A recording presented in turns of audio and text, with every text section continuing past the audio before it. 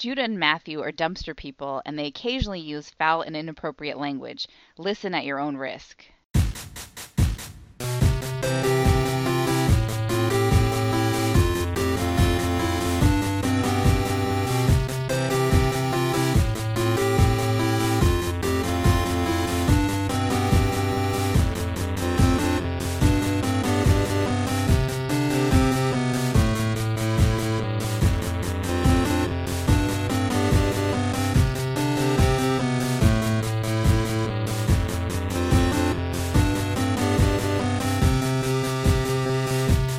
Welcome to Brother Date Star Treks edition. I'm Matthew. I'm Judah. Number 74. They keep coming, even though no one has asked for more. That is true. I mean, I don't think we've ever gotten anyone asking for more Star Trek. If you are very charitable, you might accept Body saying that he's saving him up for his flight. Oh, that's true. As a kind of request. That wild thing he said about how he wanted to watch fucking 14 straight hours or whatever it was. Yeah, that trash idea that he had. You guys know how this you're right. works. You guys know how it works. Last week, the one that finished last place is the one we'll talk about first. We talk about an episode from all 5 series, and we're comparing them against each other, like for the same week that they aired or whatever. You guys know. Yeah, we've invented a fake competition where we pit an episode that aired in 1969 against episodes that aired in a variety of other years, but, 74th in the airing order this week. Winner gets the Yevgeny Plashenko Platinum Medal. That he invented for himself? That he awarded when to he himself? did all those quads and didn't win the gold. That's right. I did more quads! There's another trash opinion besides Barry's gonna save up the Star Treks. And I was listening to Written in the Heart by Midnight Oil earlier, and if you don't like that song, that's a trash opinion. Yeah, that's true. That sucks. It sucks if that's your opinion. Just wanted to get that in there. Oh, okay, cool. I don't know. I think I've probably used that as a week opener. I wonder if you have. Well, I wonder what that would have applied to. What did I end up using?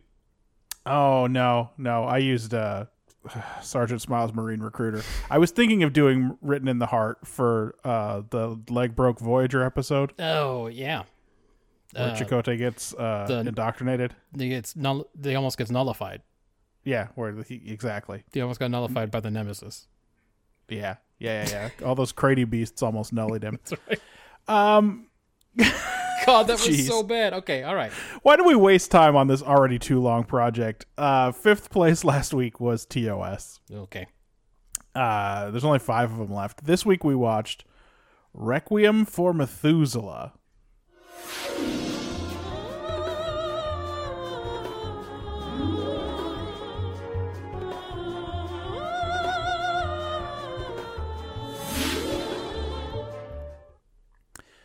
The Enterprise is in the grip of Rigelian fever. 3 crewmen are already dead, and they are desperately trying to find a source of Ritalin, the only known cure, and they detect it on an uninhabited planet in the Omega system, Holberg 917G. Yeah, don't worry. It's not uninhabited. Of course it couldn't be. No, they beam down, and Spock immediately detects a life form on the surface, and then a strange probe appears and starts shooting at them. Yeah. Kirk's phaser doesn't work, but it doesn't matter because the probe gets called off by a man who introduces himself as Flint and tells them to get the fuck off his planet. Yeah, basically. Kirk tries to bargain with him for the Ritalin, but then Flint gets a little more menacing and tells Kirk that he has the power to force them to leave or kill them where they stand. So Kirk does one of his number one good moves. He calls up to Enterprise and tells Scotty, get them phasers ready to go. Yep. We're going to heat up this whole goddamn planet. Basically, he's going to match power with power. McCoy tries to appeal to Flint by telling him that Rigelian fever is like, basically the people up there on Enterprise have bubonic plague. And when he says bubonic plague, This guy gets it. this old boy starts waxing philosophical about Constantinople in the year 1334. And then he's like, all right, you have 2 hours, and hey, laser probe M4, go get that Ritalin. You can get it. And you, by the way, can you put it in a little baggie and bring it back? That'd be cool. Definitely bag it up. Yep. Don't vacuum seal it or No, anything. just but like a regular doggy bag. Do you know, like, sometimes you buy cheap jewelry and it comes in a bag that's made of a non-woven plastic fabric and it's got glitter embedded in it and a little ribbon that ties it shut? Put it in one of those. Make a purple one. Do a purple one. That's right. Yeah. He takes them to his castle, which they all find very impressive. Oh, Spock finds it the most impressive. Yes. And suddenly we see that they're all being watched on a flat screen TV, like a 40-inch plasma screen, by a young woman.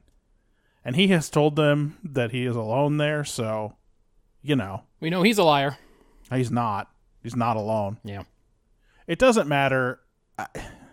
He goes to talk to her, and her name is Reyna, and he tells her, listen, these humans are brutal and they're dumb, and just stay here in the guest bedroom until they're gone. That's right. Yeah. But she doesn't want to. She's like, you gonna keep this from me? Like, I want to meet these dudes. Yeah, I've never met these dudes. I've lived on this planet all just with you forever, you and the robot, and right. I can only play so much billiards. Like, yeah, like, hey, don't make me sit this one out. I want to meet these idiots. Yeah. Anyway, his little sitting room is all full of arts, and Spock's like, hey, these are a bunch of Da Vinci's, and they're all unknown, and they were all made yesterday. But like, I fucking these were made know this they're week, Da Vinci's. and I am 100% certain they're by Leonardo da Vinci. Uh-huh. You know him from Vinci?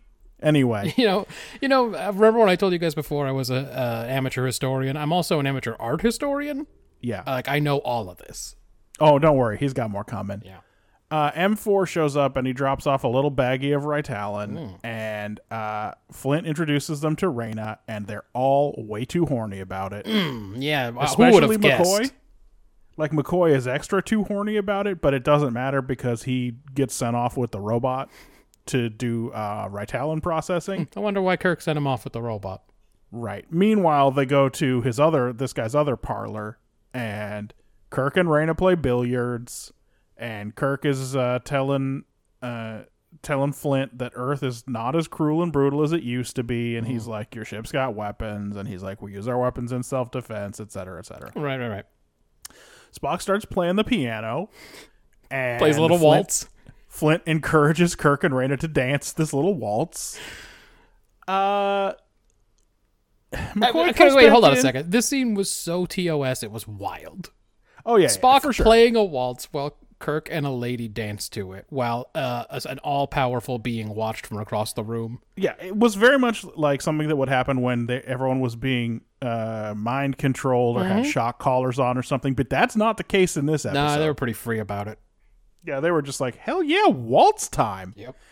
McCoy busts in and he's like, listen, all that Ritalin was contaminated with Irelium, another real thing, I think. And Kirk says, all right, you go with Flint and you get more goddamn Ritalin. That's right. So as soon as these two boys leave, Spock walks over and he's like, hey, that waltz I just played, that was an original by Brahms. Yep. Written in his own handwriting, which I recognize. Yes. Don't worry, he specifically says, which I recognize. It's insane. And by the way, also unknown. So yeah, it's a newbie. I don't know what to do. Later, he'll say it was also written with modern paper and modern ink. He doesn't reveal it at this point, but it doesn't matter because Kirk could not care less about this mystery. No, man, he's got his eyes on Reyna, the childish physicist. Right. He is so bored by this horse shit that he tells Spock, hey, I'm going to go to the lab and see if I can uncontaminate that Ritalin. That's something I could probably figure out how to do. He does just kind of walk away like in the middle of Spock's shit. Yeah. Yeah, this is not one of those ones where Kirk and Spock look at each other and they're both like antimatter. No, Spock is trying to tell Kirk, hey, this ain't right. And Kirk's like, what? Yeah, he says, listen, sister, I got to take a shit. And then he walks away. Yeah, basically. Anyway, he gets in the lab, just like poking at stuff with a stick. And Reyna comes in and she looks troubled. And she's staring at this one door. And Kirk says, hey, what's behind that door? What's behind the secret door you're staring at? And she says to him, it's the one thing Flint has never allowed her to know. Nice. And still, Like, this is, by the way, it's another thing Kirk doesn't care about. Yeah. But he can tell she's upset, so he goes over to comfort her. Yeah, with his hands and body. With touching. Mm-hmm. And M4 busts in and starts chasing him around the lab like, you leave her alone. I told you when I let you stay in this castle, there were 2 rules. Yeah. Anyway, you put your dick in that hole. So now the robot will shoot you. Yeah. So he starts chasing her all around. Raina's trying to get him to stop. No good. Remember earlier when I said that Kirk's phaser didn't work? Yeah. Yeah, I said that specifically because apparently when M4 did that, he did not deactivate Spock's phaser because Spock just cold blasted. Yep, only Kirk's. Well, Kirk may have raised his phaser in that scene. I think that's exactly what it was, but it's weird programming. Mm-hmm. At this point, Flint gets back, and or we cut to when Flint comes back, and Flint's like, oh, yeah, it was just following my dumb orders. It wouldn't have done that if I'd been here. I am sorry. I am sorry about that. Anyway, here's a new one. Yeah. Here's a new M4. They got a lot of them. You take McCoy, new M4, you take McCoy back there and start working on this Ritalin again. It's important work. Yeah, meanwhile, we keep getting updates from up on the ship about how close they are to total plague death. It sucks up there, although weirdly we never see it. It's not like when they call up and Geordi's the last guy on the bridge. Oh, and you can see like Worf sitting at the con and it's just him and Geordi. Right, yeah. It's not like that. It's, it's just Scotty and Uhura are up there, but you never see anyone sick. Yeah. But yeah, you're right. We do keep getting those updates. He says, hey, why don't you two just go into the sitting room? Because M4 ain't going to shoot nobody in there. That's right. And Raina, you come with me, goddammit. And Kirk doesn't like that at all. No. So Spock tells him, just be cool for 1 second. There's stuff going on here. But instead, Kirk calls up and asks Uhura all about, what they've found out about this guy. And she's like, there's no such dude. This planet was bought 30 years ago by Mr. Brack. And at this point, Spock says, well, my tricorder says Flint is 6,000 years old. Now, here's the fun thing about this. Spock really picked his moment. Yeah, I know. Like, he could have scanned him while he was getting ready to do the waltz or any goddamn thing, but he just did it now. Anyway, this dude's 6,000 years old. Right. We cut to another scene where Flint is trying to convince Raina that M4 was defective and not acting on his orders, and she's not convinced. But she goes to say goodbye to Kirk, and as Spock predicted, Kirk is not remotely cool about it. No. And he goes in for a kiss.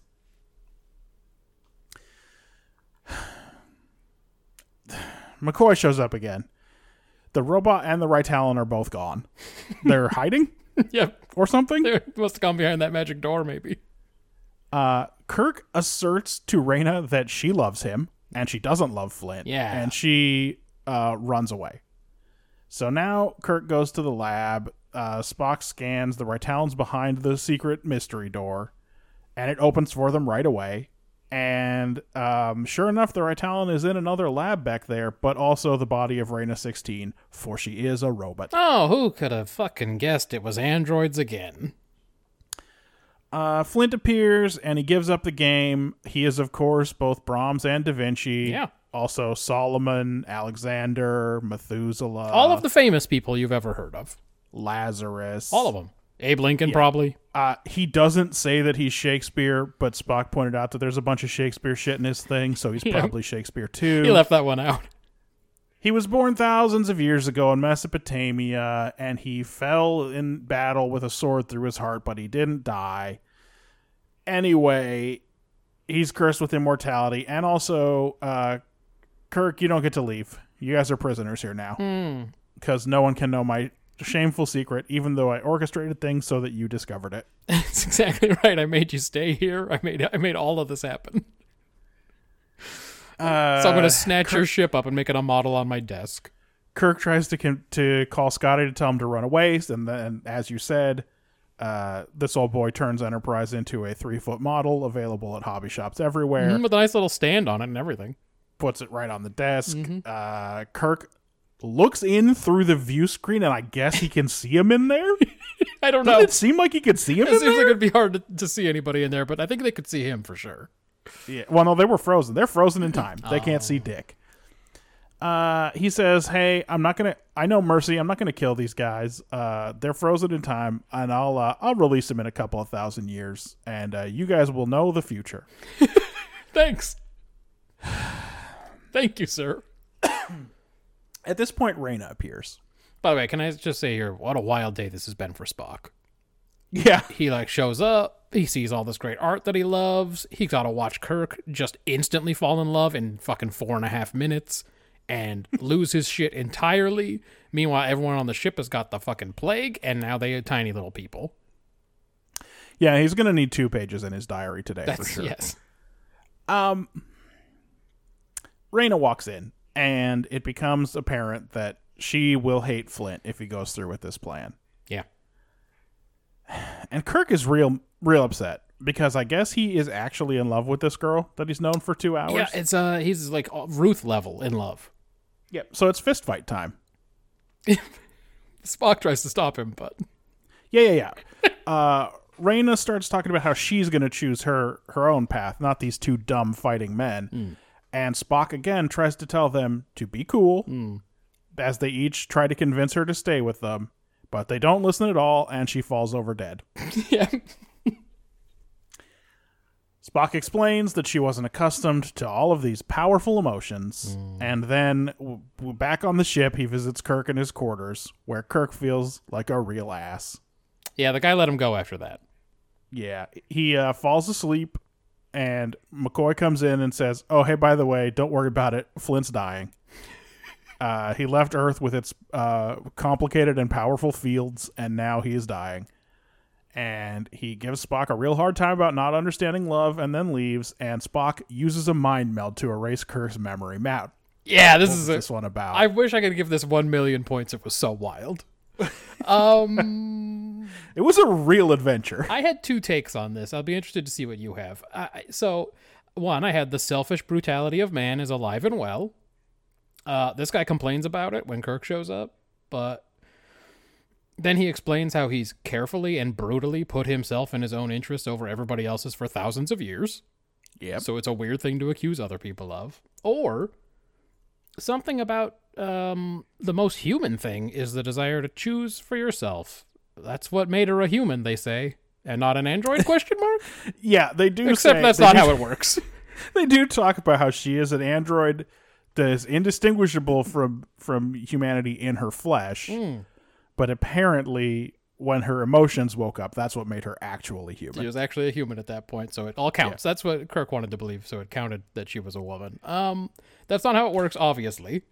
It is. There's a weird moment where we talk about it. We'll talk about it in the... I would like to hear your take and Ben's take before I score this, because I'm not sure how I want to go on this.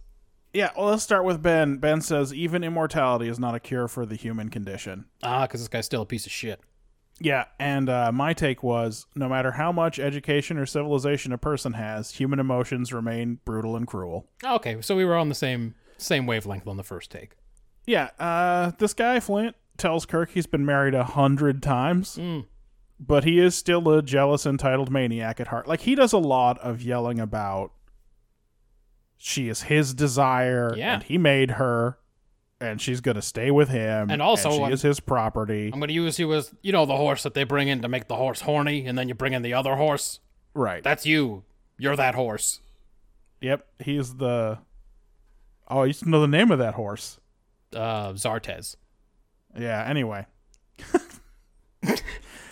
It's not a cheery message. Ben gave it a 3. I gave it a 3. I gave it a 4. You gave it as much as a 4. Yeah. Because, so here's the thing. It's not about how you overcome No. that. No, it's a cynical take. It's, guess what? No matter how long you live, and no matter how much you talk about how humans suck, you still suck. All of us suck. We all suck. What's like, not only that, but old Spock, old control your emotions, is sitting over there the whole time telling Captain Kirk, hang on, man. Yeah. Hey, buddy. If we can get out of here real quick. Hey, this is getting dark. You got to knock this off. Let's get the meds and get out of here. And he doesn't listen, and at the end, he just makes it all better with his magic touch, so... Yep. That's an insane moment that I can't wait to talk about for an hour. Ah, man. So, yeah. Well, what about execution, We were all then? in agreement as to what this one was about. Yeah. Execution. Let's start at the top. Women get to take another great big loss in this one. Huh? That's all they get on TOS. There's one moment that's like maybe 10 seconds long where Raina talks about how she gets to choose what she wants with her life, but then her brain explodes. Yeah, no one was listening anyway. Yep. And then one guy is the ultimate groomer. He has built 16 previous of these girls who are like his daughters that he kisses. Yep, he's going to get it right one of these days, though. Yeah. The other one is an insane person who fell in love in 2 hours and needed a mind enema He afterwards. didn't just fall in love. He fell in a weird, obsessive kind of love that makes you want to control every aspect of that person's life. Yeah, that's right. Don't worry. He does a lot of talking for her. It's crazy. Star Trek is just a permanently shitty place for women. It really is. Also, all right, and we don't do this a lot, but the set is so chintzy for this guy who has infinite money and taste. Yeah. It's just like he has this huge Italianate castle, but it's just full of rental carpet. Yep. He watches the whole thing unfold from literally looks like a guest bedroom. It does. Like that second room that they go to is 8 by 10. It has a couple of chairs and a TV in it. It looks exactly like a room Marjan and I stayed in Berkeley one time. Right. So that sucks dick. Then, of course, like there's that moment where she's like, no, I get to choose, and Kirk seizes on it and he's like, see, she's human now. And I thought, okay, cool, this is gonna be like Measure of a Man. We're gonna do a Measure of a Man here. But I'm like, it's weirdly late in the episode to start having a discussion about what makes a person human. It also sounded like he weirdly meant it literally, like literally speaking, she had turned into a Homo sapien.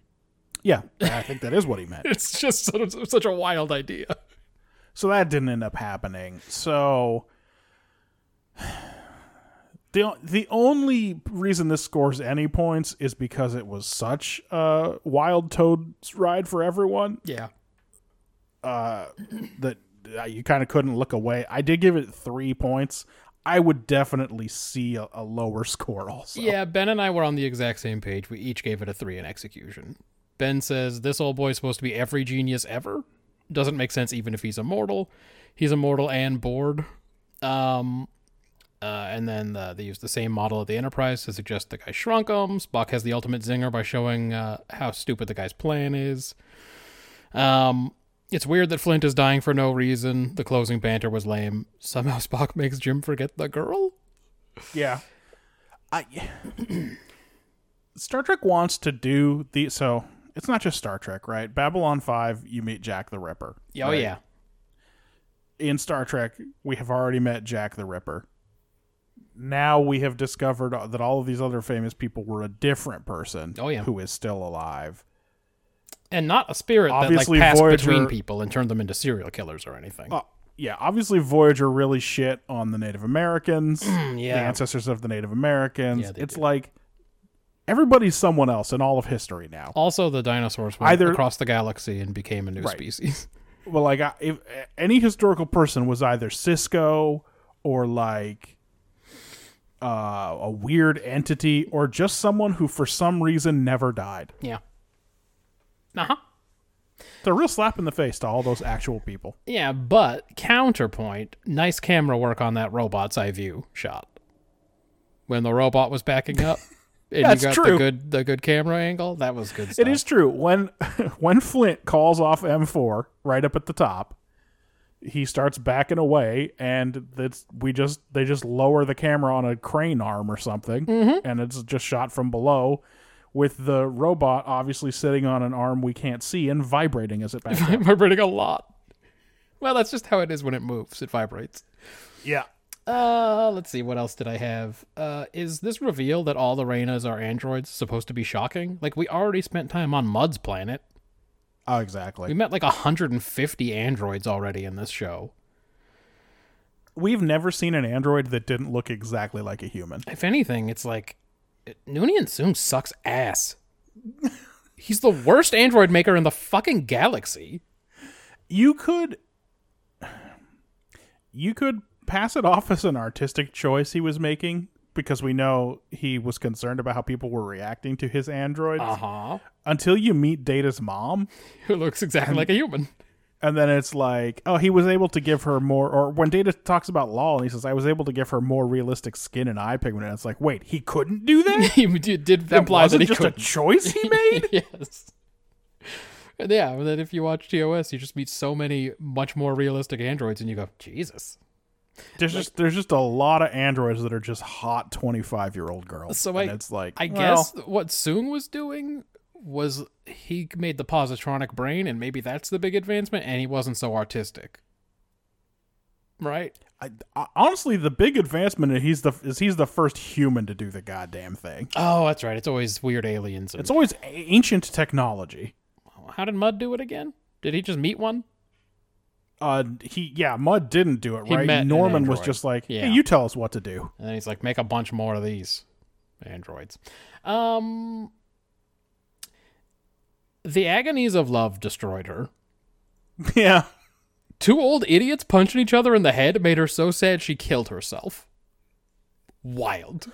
She just fell over dead in this box. Like, she never had time to come to terms with her powerful. It's like, Jesus, man. First of all, hey, McCoy, why don't you go do a scan or something? Do something. Because we know what Spock's take is going to be.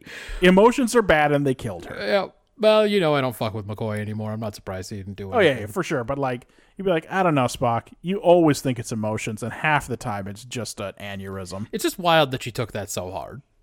If anything, she should have just been laughing, because these dudes were such fools. When Kirk said to Spock, stay out of this, we're fighting over a woman. Oh, yeah. Actual words he said with his mouth. She should have just started laughing. Three's all around for us. Really, in a better version of this show, she's just like, I don't want to be with either of you two dipshits. You suck, and you suck more? First of all, you are intensely creepy. Yes. And second of all, you just told me that I loved you and I wanted to leave the planet with you. But I didn't say that stuff. We did one kiss. Yep. I was just curious. World building. Yeah, give it to me. Rigelian fever. It's killed 3 peeps on the Enterprise already. Like you said, Holberg 917G. Ritalin. At first, I thought he was saying Ritalin, but he said it dumb. I was I don't think that's a cure. They spell it in a crazy way. It's spelled Ryetalyn. It was going to be Ratatouille. They were going to say, we need more Ratatouille. M4 robot, which I've been calling Echo Papa's Papa. It's very Echo Papa-like. It's, of course, is made of pieces of Nomad. Yes. It did look like Nomad, you're right. And also part of the Romulan cloaking device. Oh, good. Good thing they had those props lying around. Creation lithographs by Taram Nellis of Centaurus 7. Don't forget Sten of Marcos 2. Subdimensional physics. Is any of this doing anything for you? I'm waiting to hear what you think the score is. McCoy implies something about alcohol in Vulcans, but I'm not sure what. This time it seems like they'll get real drunk, although previously didn't Spock say that it doesn't have the same effect on his ancestors? I don't know. It's not clear. Again, McCoy is really just along for the ride in this one. I wish he hadn't been. Then we he wouldn't just have keeps had to see coming him in to flirt remind so much. people that there's a clock. You can just buy a planet. Yeah. So again, the economy is a mystery. Again, yet another series of perfectly humanoid androids. All the famous people were just this one guy. That's a great twist. But like having a porcupine twisted around up my butthole. It's that good a twist. Spock can make a person forget. I mean, McCoy can do it too, but he forgot. Maybe Spock made him forget that treatment. Yeah, that's true. It seems like McCoy didn't remember that he could do that, or, he felt like he'd have to get consent to do it or something. I gave it a 2.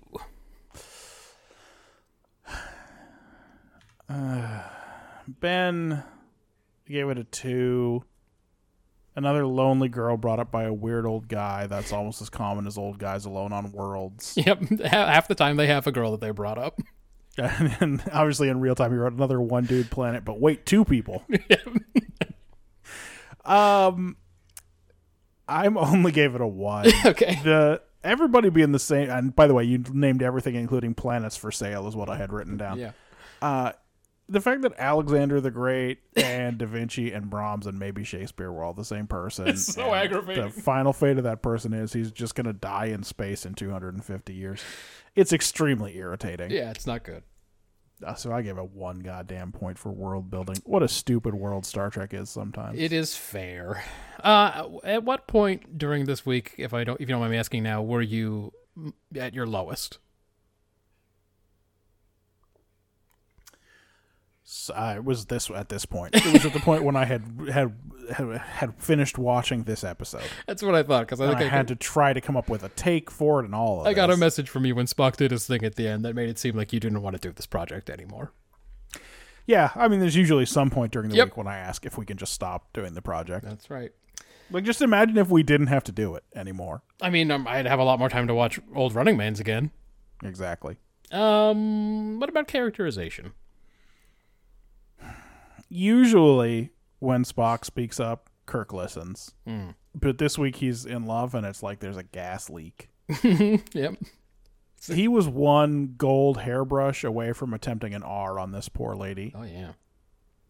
McCoy is useless. He gets a bunch of digs in at Spock at the end, despite the fact that Spock definitely understood the emotions at play in the episode. Yeah, he was the only rational one trying to tell people to calm the fuck down. Yeah. On the other hand, Spock, despite knowing way too much about Brahms' handwriting, comes off pretty good in this one. Mm-hmm. He's on the ball, and he loves his idiot friend Jim. And I liked that out of Spock, and I gave it as many as 5 for characterization. Ben gave it a 5 as well. He said, Kirk totally called the guy's bluff. His concern for his crew vanished in the wink of a blonde vagina. Apparently, they can all continue to die while he's whining and dining.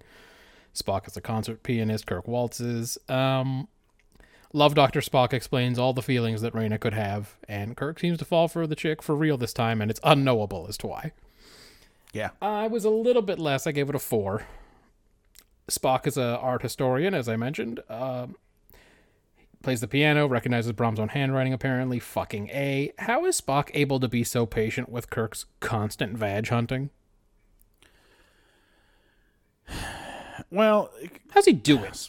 Spock's relationship with Kirk, he never told us how they met, but it goes beyond friendship and beyond family. That's right. Did he ever...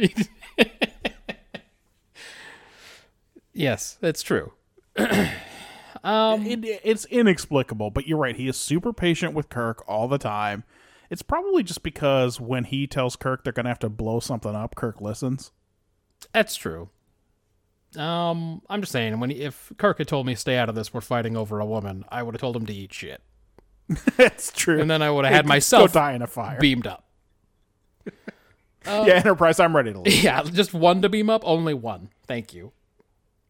Even though there was no consent, and it was creepy, and it is a cheat that means Kirk won't have to learn or change, Spock making Kirk forget about the lady as the episode ends was kind of sweet. It was touching. The way he walked over to his friend and gave him a forget. He takes a bunch of shit from McCoy, just eats a bunch of McCoy's shit, and then as soon as McCoy leaves, he goes over and Kirk, who has passed out from pain, collapsed of the heart. From exhaustion and emotional pain, the agonies of love on top destroyed of his him. Arms on his desk, Yes. and he just goes over and says, "Forget, whatever." Forget. I mean, it's for sure horse shit, but whatever. I found it very sweet the way it just fades out like that. As fucking usual, Kirk is dying to get out of this place until he sees a woman. His great idea is to play chess-sation for the afternoon. The great combination of chess, billiards, and conversation. Yeah, why not all 3? All 3. Kirk can't leave well enough alone in this one. Even after the dude relents and puts Enterprise back in space, he goes right back over to the lady and gets into a fist fight. Yeah. The guy gave up. Yep. He said, all right, fine. You can go and take your medicine. Fine, whatever. And Yeah, Kirk's Kirk like, was no! I have an advantage. It's time to press the advantage. It's like, what are you doing? You fucking piece of shit. McCoy turned the flirt knob up and broke it off in that scene where the lady walked out. Oh, yeah. McCoy was flirting so hard. So just a 4 from me. Spock tried his best to save it, but the other two were so useless. Oh, and yeah, and by the way, nothing happens. Scotty and Uhura are alive. Like, that's it. Yep. Yeah. We don't see anything going on up there. Do you have some quick hitters for me? Ben didn't. Yeah, when Flint said he retreated from the unpleasantness of Earth and the people there, I said to myself quietly, fair. I get it. Yeah, but isn't it supposed to be better in 200 years when he buys this planet? I'm just saying. I just in the room by myself alone. I was just like, yeah, okay. Kirk at one point says, lock on to our coordinates. Like our co was one word and ordinates was another. That's a nice fucking matte painting. Not even being sarcastic, it was a nice matte painting. Oh, the remastered castle? Mm-hmm. Yeah. I enjoyed it. That wasn't in the original, so... well, you've got it in as a quick hitter. You didn't give it points for that. This guy accuses humanity of savagery and uses Enterprise's weapons as evidence, but his robot tried to blast them on sight. That is true. Like, they didn't even do anything. They just showed up and they tried to Yeah, kill this guy them. is full of horse shit. Yeah, he's a real piece of crap. Again, this guy introduced her as being like his daughter and then definitely tried to kiss her. Again, when he shrunk Enterprise, he put it on a little stand, which I really appreciated. Well, that's the difference between being a hoarder and being a collector, is displaying. That's how right. you display something. If it had been behind a little glass case, it would have been even better. They should have put it behind Lexan. Kirk had a bad stunt double yet again. It's hardly worth mentioning anymore. But Well, at least it was for a fight that did not need to happen. God, it was so wild. The guy was like, you can go. And I was like, nah, we got like 15 minutes left. This is still going on. Kirk's got that in him. Like, once he gets psyched up for a fight, he can't let it go. It's just like an okay corral. I mean, even if he keeps shouting that he's not going to kill, none of this is real. He's going to fight. All right, now drop kick. I won't kill. I won't kill. I will hit you right over the fucking head, though. Unless it's an accident. That's right. Sometimes I accidentally kill. That's not my fault. What about you? Any quick hitters? Sure, yeah. At first I was like, it's another one of these guys who has 100 famous paintings and no one's like, where are all these paintings? Yeah. But it turned out they weren't famous ones. Yeah, they were the brand new ones that Spock definitely recognized. Did Kirk think Scotty didn't know what planet they were orbiting? How come when he calls up he specifically repeats that it's Holberg 917G? He knows Scotty can't remember shit. Get all the information about this planet. Holberg 917G. He knew Scotty was going to call back 30 seconds later and go, boy, this is really embarrassing, but what's this planet again? Now, Captain, I was in the engine room when you came here. So what I didn't planet hear are it. we orbiting? I never heard it. I know there's probably a way to find it, but it's quicker. It's just a call. Everybody gets immediately uninterested in processing the Ritalin once that blonde walked in. Oh, yeah. It's Ritalin. Oh, hello. I mean, for real, Kirk was in such a hurry until that lady walked in, and then it was like, this is the episode, everyone. This is what we're doing. These guys are too fancy to play straight pool. They got to play billiards. Mm-hmm. Oh, am I crazy? Did she at one point do the thing where she got all behind him and showed him how to do a billiards by putting her arms around him? I don't know, man. I think she might have done that. That may have been it. By that point, I may have been thinking, why does Spock recognize Brahms' handwriting or whatever? Why did he feel the need to say it out loud? Of course, Spock can play the piano, and then, Flint likes to watch.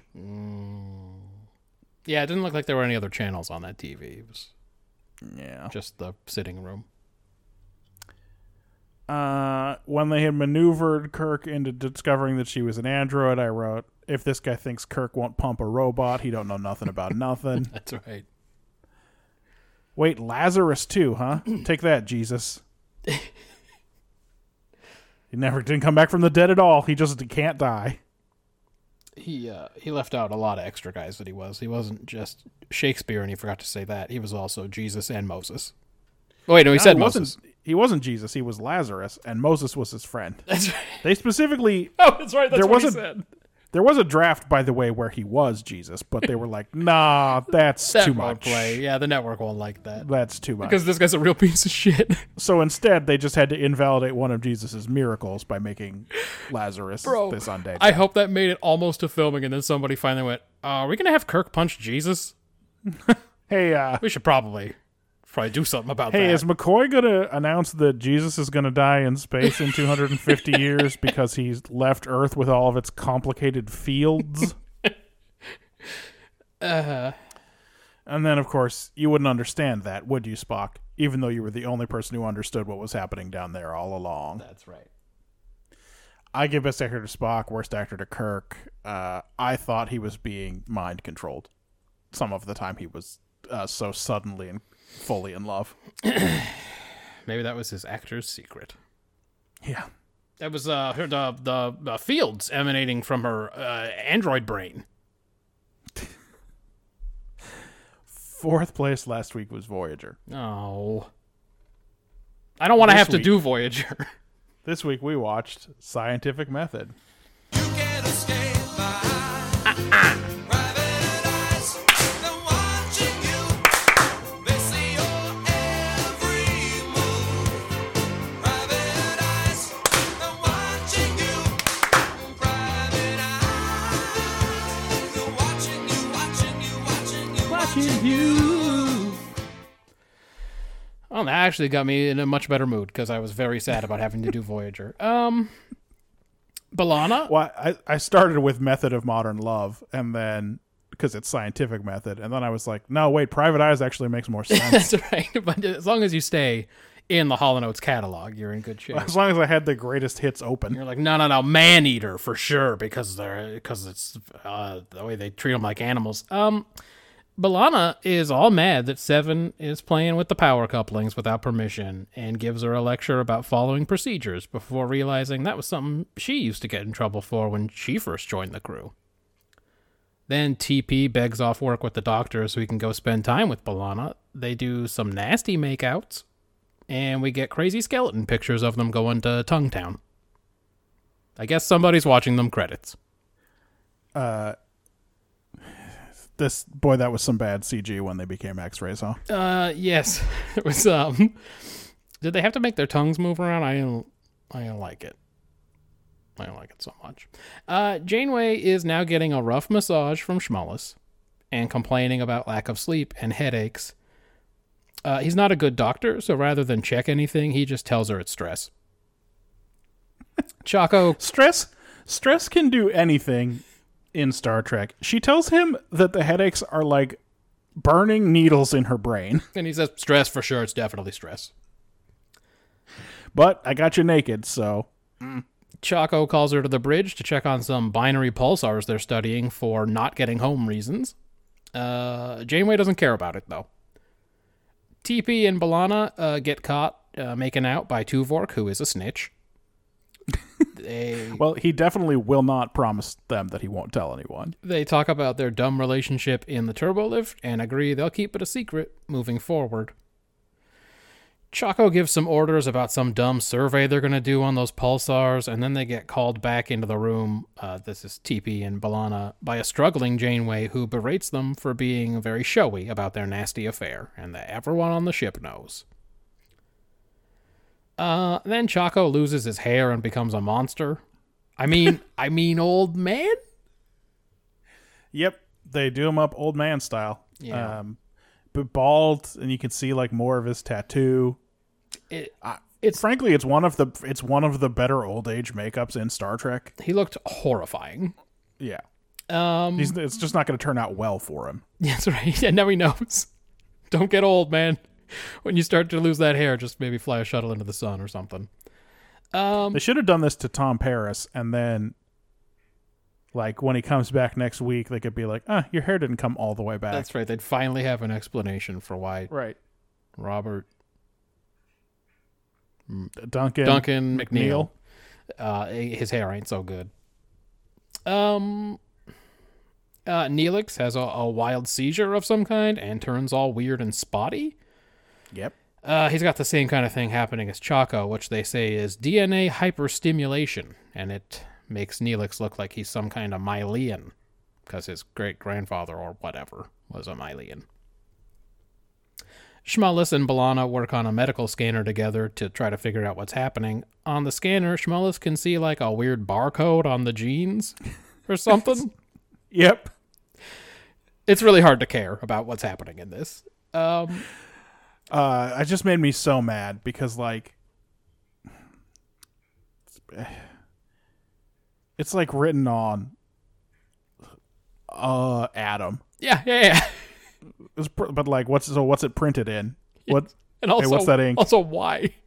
What is submolecular technology? What is any of this? Whatever it is, it's clear this shit is artificial.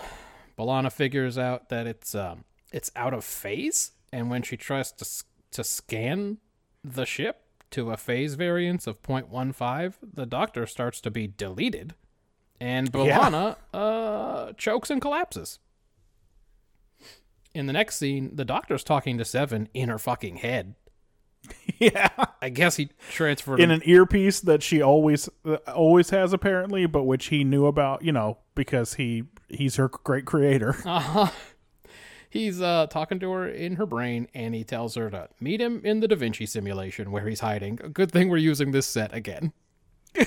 For no reason. They paid for it. That's exactly Someone it. had to build all that weird fake helicopter and all that shit. But even in real time, people had to go, oh, they just need to use this set again. Because there's no reason.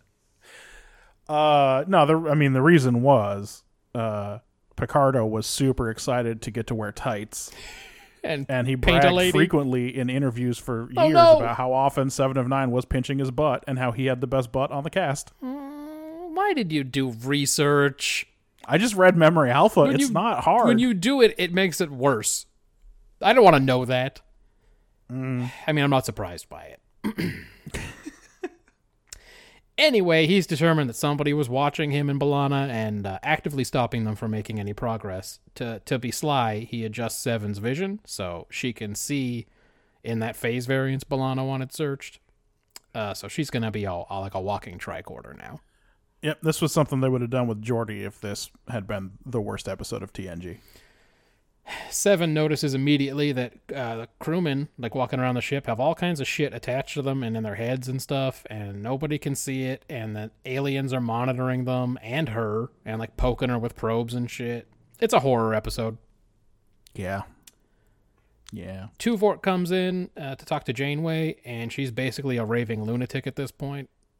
When Seven shows up to talk to her, she can detect two aliens messing with Janeway's skull. So she can't speak freely, and she leaves, and Tuvok has a nice moment with Janeway. Yeah, Tuvok does have a nice moment with her. Says he'll hang out with her when this is all done. I don't remember where they're going to hang out. Da Vinci? It's probably Da Vinci, right? She was going to go to Tuscany, and he would join her for a glass of It wine. was very close. Seven says she can modify a phaser to uncover the aliens. The Doctor thinks he can give everybody a crazy shock which will cure them. For some reason. Yeah, to give everybody on the ship neuroleptic shock. So that's the double plan. Seven's trying to get the energy discharge they talked about going when Tuvok catches her. She's kind of out of options, so she reveals one of the aliens with a phaser and takes her hostage. Janeway interrogates this alien, and this lady says, hey, we're just doing medical research. We need it for science. Janeway puts hands on her, and the lady makes a lot of threats, and then Janeway has a conference to decide what to do next. But in the middle of that, the first fatality happens on the bridge. Some unknown lady yellow shirt eats it. Because of some experiment the lady did. Janeway remembers that plan A is destroy the ship, always.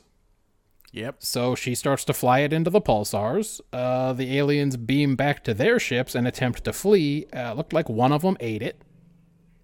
From the incredible... Some of them got away. Yeah, from the incredible pressure of the pulsars, I guess. Voyager flies through to the other side of the pulsars and survive despite all of Tuvok's shit about how bad the odds are. No explanation other than good luck. Yep, they just made it through. They neutralize the alien tech and they get away. TP and B'Elanna have a dinner date, but it goes bad because they're so busy being Starfleet. Yeah.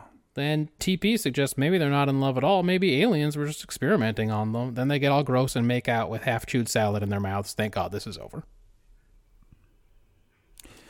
Bro, they talked about how good that salad was so much. Then I presume the surviving aliens come back immediately. They're just like waiting off the bow. There's just no explanation for why things will be different. Maybe they'll finally fly towards home. Maybe they'll turn on the engines and go at warp speed toward Earth. Towards home? Yeah, that'd be great. Fucking idiots. Hey, we found a binary pulsar. Who gives All a right. shit? Is that going to get us closer to home? Give it a fucking cursory scan on the way past. Does it even have minerals that we need? He's putting together a mission to survey it closer. I don't understand. I think we should go in and get a good goddamn It's look. just...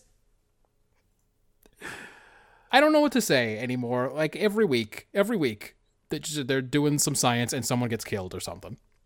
Ben thinks this episode is the moral is scientific knowledge shouldn't be purchased at the price of another's suffering. Oh, I get it. It's a cosmetics testing on rabbits PETA episode. Yep. He gave it 5 points. My take is animal testing is inherently immoral. It's slightly possible that this episode is actually meant to be about medical war crimes from like World War II. But there is something about the generic way Janeway says other species and not people. Yeah. And the fact that the experimenters exist in a different reality. Yep. That evokes animal testing for me. So it's a big take wrapped up in a dumb episode. The problem with the take, of course, is that they make no attempt to distinguish between necessary animal testing. They don't explain why they don't have to do that anymore in the future. Yep. So, or even yeah. what the difference is between testing on animals and testing on sentience. Right. Yep. So anyway, it's like half a take. I gave it 3 points. Hey, remember that great TNG episode, Schisms? How about Yeah, we haven't done that one yet. how about Where we can all Silence look Has forward Lease? to Do you that. remember Where Silence Has Lease? We do remember Where Silence Has Lease. Yeah. It's another medical research on animals is a moral take that is extremely anti-scientific, and it gets the same score that Silence got, which was 1. You'd like to give Voyager some points for doing an episode about something, huh? But Well, here's the problem. they're always so wishy-washy with their stuff, too. Like, Yes. I don't know, maybe God's real. Here's what I wrote for execution. Who knew sci-fi was so anti-scientific? How many of these episodes did they make? I know the writer of this episode loves their dog or whatever, but the difference between experimenting on sentient beings and on mice and shit is so obvious that conflating the two is a dick move. It's like a weird straw man, disingenuous exercise. Yeah. This one's actually worse than Where Silence Has Lease because the aliens are all mustache-twirling assholes. Like, Nagilum was supposed to be a vastly different form of life who was, like, genuinely curious about humanoids. Right. These people just, they just have slightly better technology, frankly. Mm-hmm. They just have a good cloaking device. And make what you will of that the only aliens with speaking parts being severe-looking women. These writers may have had That's a a good number point. of irrational fears they needed to get out of their systems, is what I'm thinking. Like my bitch of an ex-wife. Same thing on Voyager every week. Because remember Nagilum was like, oh, all right. If you're just going to kill yourselves, fine. You can just go. I'll just spit you out of the space hole. Fine. And then he and Picard have a nice chat afterward about how they'll meet in the stars again someday. But these people are just like, we like killing.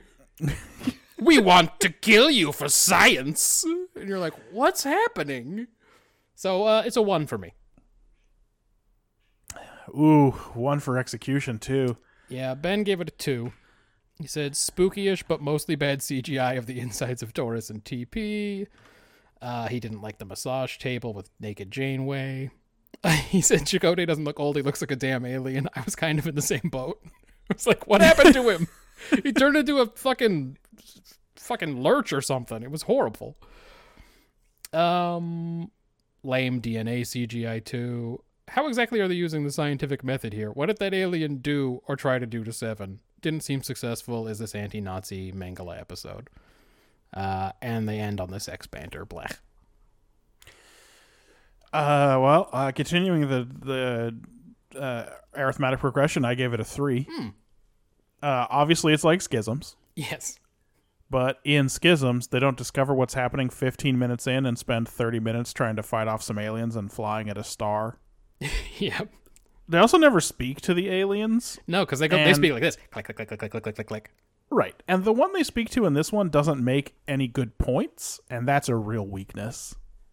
Like, they didn't put good arguments in that woman's mouth. No, she just said she needed to do it. They didn't, like...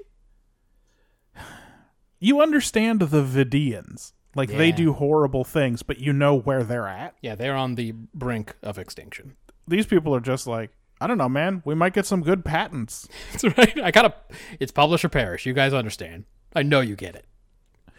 Hey, listen, I'm on tenure track. I gotta get this done. Voyager loves horror more than any other Star Trek, They do love it. I hate it. but they're not good at it. No. And you know how when you watch a horror movie, all the characters are like real people? Like they're just like, it's regular people. That's what makes it horrible. Right? Everyone's so weird and not a person in Voyager. It just doesn't work. Yep. Like it's a horror. It's a horror scenario, but here's Tuvok. Yeah, you got a Tuvok and you got a Schmollus and you got a 7 of 9. So I gave it a 3. I'm a 3 on world building too. Okay. Binary pulsars, phase variants, submolecular technology, Seven's Borg augmentations are going to continue to be a thing, and not just she got a weird thing around her eye, Yeah. and she wears a silly glove. Yeah, that glove so she can put her hand into stuff. I mean, I think that's what they said.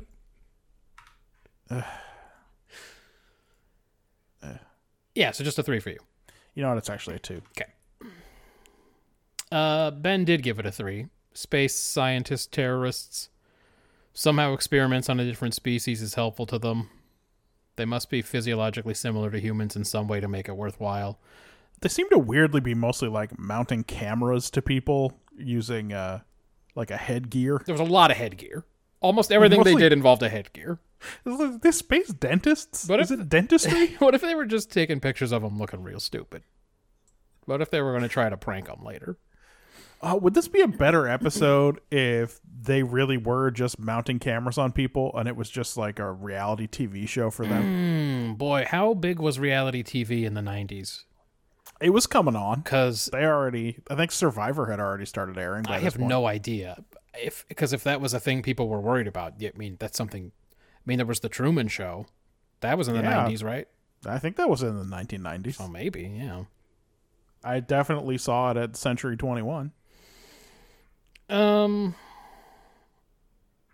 he was a 3. I was a 2 on world building. Let's see, what hasn't been covered? Progeria was eradicated in the 22nd century. Right. The door behind Neelix's kitchen that leads just out into the hallway. Oh, yeah.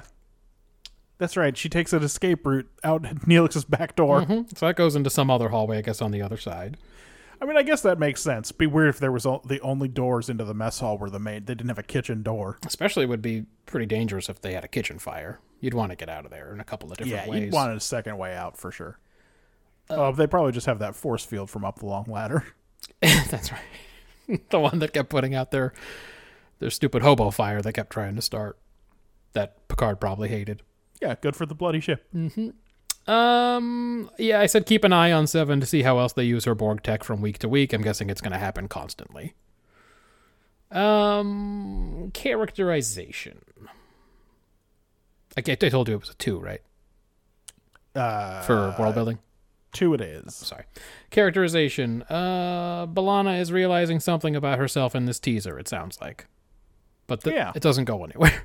No. I thought she was going to be like, I should try to be nicer to 7 because I sound like what people were yelling at me when I hated them. Especially when it's like, oh, you got to go manipulate the power shits. And I was like, that's the thing B'Elanna told her not to do. Yeah. That's what B'Elanna told her not to do at the beginning. But B'Elanna was already unconscious by then, so... Yeah. Like, what should have happened was B'Elanna becomes unconscious later, or she's back by then, and she catches 7 in there and she helps her. Yeah. And they disable the... like, that would make more sense. And they have a relationship-wise. bonding moment of some Yeah, kind. exactly. But no, nothing happened with that. TP's ditching work to make out with his girlfriend now. They agree to keep their shit a secret, but everybody already knows about it, it sounds like. Tuvok and Janeway are friends for some reason. They're closer than friends, closer than family.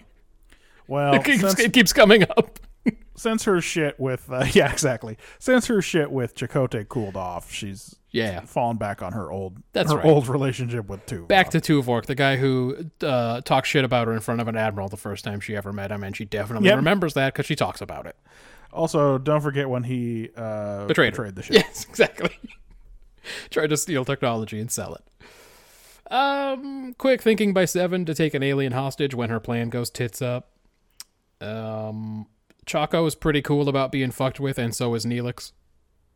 They just have a fun conversation about who has it worse, sitting on that medical bed. Did you find that to be a fun conversation? I think that's what they were going for. I thought it was, Chakotay and Neelix have never spoken to each other This is the first in time. 3 years, and so They're just awkward. they actually don't have a relationship, and this is the best scene we can write for them. Well, now they have a cool thing that they have in common. Because you're right, Chaco was definitely one of the dudes who was like, Tuvix is way cooler than Tuvok or Neelix. I fucking love this Tuvix guy. Tuvix is dope. Tuvix is the fucking shit. Like, we can hang out, and he, like, is good at his job. It's pretty great. Tuvix and I shot hoops on the holodeck yesterday. He was pretty I good. didn't even know I liked He was pretty good. I basketball. don't think he'd ever played because he's 9 minutes old, but he was really good. He was just like, hey, you want to go shoot some hoops? And I was like, hey, you know I mean, what? I guess. kind of do. It's been a while. It was good. Good exercise. We sweated it We out. played horse. It was pretty good. He won. Oh, you killed him. But Oh, it was fun. He's dead. All right. Some people in this episode, particularly Janeway, are feeling some extra medical stress, so it was hard to judge everybody. I give it a 4. I mean, yeah, I'm inclined to agree. Ben gave it a 3. He says that's a pretty big conceit by Torres. If she could adjust to Starfleet life, then so could a former Borg. That's right. It's the same. You're just like I was. He says Tom Paris and Torres are doing the wild thing everywhere, and Janeway's sick of watching where she sits, like with a Motel 6 bedspread. She's a real finger-wagging school marm this week. It was fun that Seven got a chance to be the hero. Janeway's reckless, I guess, but totally predictable. Always with the, well, I'll just blow up the ship gambit. That's right. She really loves it. He's a 3. I'm also 3. By the way, I don't think Tom Paris and B'Elanna Torres have had sex. You think they're still just eating salad and making out? I think they do a couple of kisses, and then she announces that she's a senator and leaves. And then she wears some dominatrix shit to their next Yeah, meeting. puts on her best dominatrix shit next time. What was that film? Ah! Don't think about it. Yeah, so like you, my first thought was, who's normal in this episode? Right, because it's clear from almost the beginning Janeway is not. No, she's she's not. Harry Kim, I couldn't remember anything that had happened to Harry Kim. I have no idea. Was he in it? Tom Paris, he's around. Okay. Tom Paris and B'Elanna, he cracks jokes with Tom Paris about getting caught and getting yelled at by Janeway. Oh, okay. Yeah, that's right. Oh, that's right. He shows up at the end, too, to interrupt their dinner. Yeah. Tom Paris and B'Elanna Torres progress their relationship a little bit at the end of this episode, but it's mostly people out of control or unconscious. I gave it just 3 points. Okay. Quick hitters. Like, we can't escape this relationship I really that the want producers to, have though. been pushing for a long time. So, like, let's at least see that something is happening. But can I escape it, though? That would be nice. Are we supposed to believe that Janeway was going to go to the bridge holding a towel closed? That's right. Like, I know she's got a headache, but is that because she hit her head on something? Yeah, well, the same lady who hit Scotty on the head hit her on the head, so that's why she's so mad in this episode.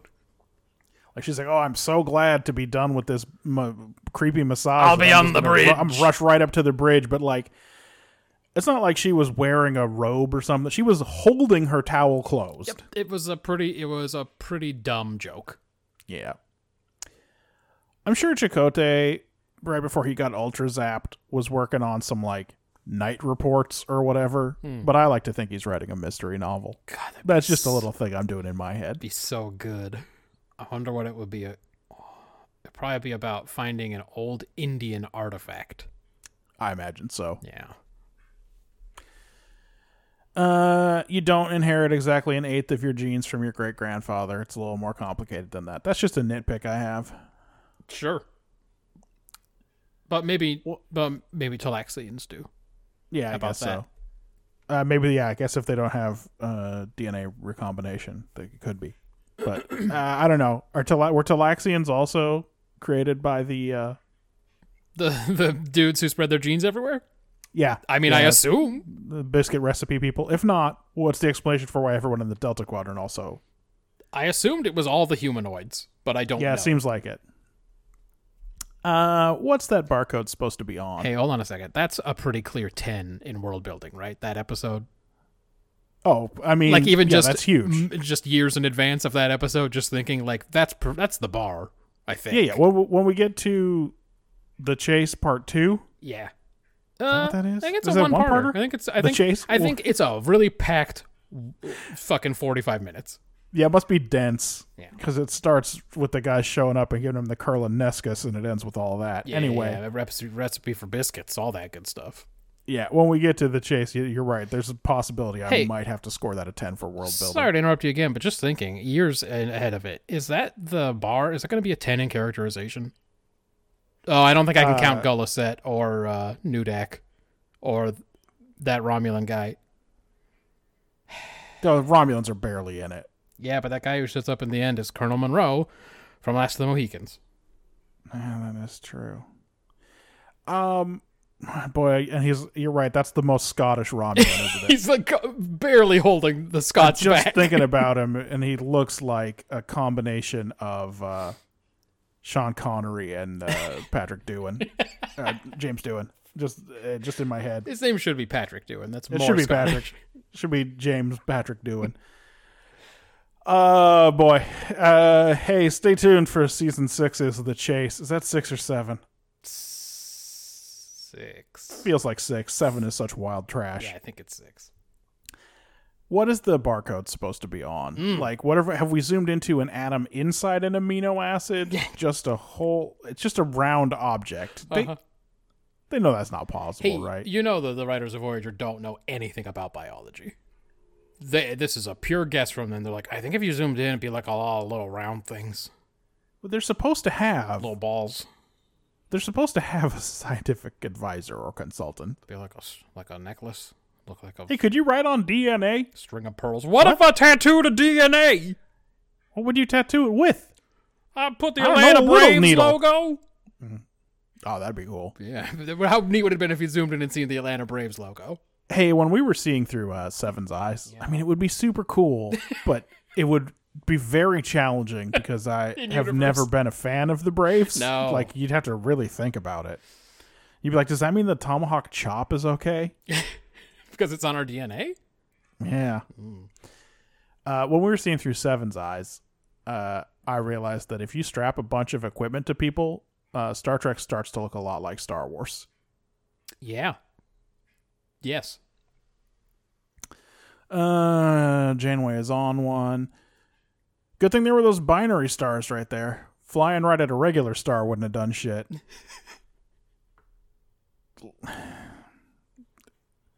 Hey, there's not even a mention at the end of the damage done to decks 4, 8, 10, and 12. No, when they're about to The blow whole up. ship should be twisted after that little maneuver, Oh, right? just And don't. I'm not- Don't make it be. I don't mean twisted like again. the episode twisted. I mean, it Once should was be enough. like the nacelles should be Oh, all bent cockeyed up, compared to like it should be, the ship should be all torqued around after having flown. Yes, and so totally close to that thing. unflyable. Yes, but unfortunately, just like every week, it was as near destruction as you can get, and it'll be totally fine by the time the next episode starts. Do you have to do quick hitters? I already used them all. Okay, good. I gave best actor to nobody. Like, there were just no candidates this week for best actor. And worst actor to Janeway being mad about kissing. When Tom Paris was like, thanks, Tuvok. And she was like, Tuvok? I haven't heard a word from Tuvok. Mm-hmm. Why'd you say it so fast like that? That's what someone with a headache talks like. I don't think that's true. Right, Ben had to. Yeah. He says, I sometimes wonder whether a captain faced with one of these ultimatums is always like, okay, fine, do the damn thing and we'll accept our losses. I don't know what he means by that. Does he mean why they're never like that? Yeah, Yeah. probably, but never. Why are they never like that? It's a good question. They always are like, well, then I'll blow the ship up. We've talked about this. When Nagilum is like, it'll only take like a third, maybe half your crew. Worf says it's acceptable losses, but Picard's like, nah, I'll take 100%. I'm going to do 100. Yeah, there's a class at the Academy called Taking Your Ball and Going Home, for sure. Yeah. And then he says that the writers never had a science class in grade school, which is obvious. Well, and they're mad at scientists. All scientists are nerds. Oh, and God. they're evil. It's selfish. They hate science and scientists and everything about it. So 2 down, Matt. 2 down. not bad. We're only an hour 10 in. Third place last week was Enterprise. Okay. This week we watched Countdown.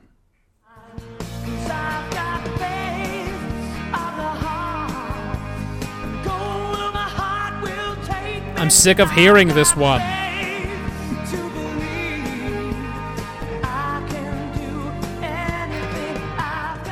Sometimes Did they change it for season 4? No. Sometimes I try to play along and act like I'm into it just to try to. know. It's just I can't. How much? Why do we got to keep hearing that? I was expecting you to go like, "Oh yeah," that the part where you usually do. I can't do it anymore.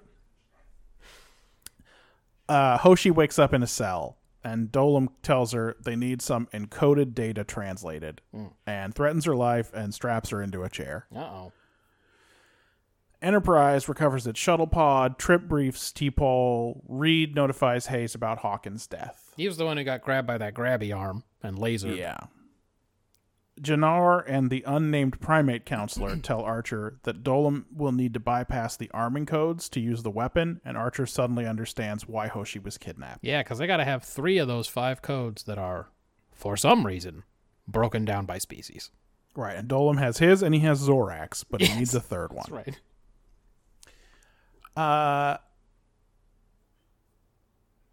Because they got that data last week, T-Pole and Trip believe that they've identified 4 control spheres in the grid of all the spheres. And Archer wants to know if they shut one of those spheres down, would it shut down all of them? Sure. And they say, maybe? Yep. Yeah, Trip and T-Pole are locked in a room the whole time. Dolim threatens Hoshi with parasites in her neocortex, but she spits in his face, so she gets the injection. The other Xindi, have found where the weapon is. They had to take it out of the vortex in order to arm it. So Archer wants to meet with the Aquatics to persuade them to send ships after it, because only the aquatic ships are powerful enough to fight the reptilian ships. Yeah. Anyway, his pleas don't move the Aquatics over much, so he tempts them with his plan to maybe disable the spheres, though he kind of sells it like it's a sure thing. Yeah. He's like, I definitely got a hot tip on how to make those spheres go away. Yeah, he essentially tries to bargain with them with something he doesn't yet have.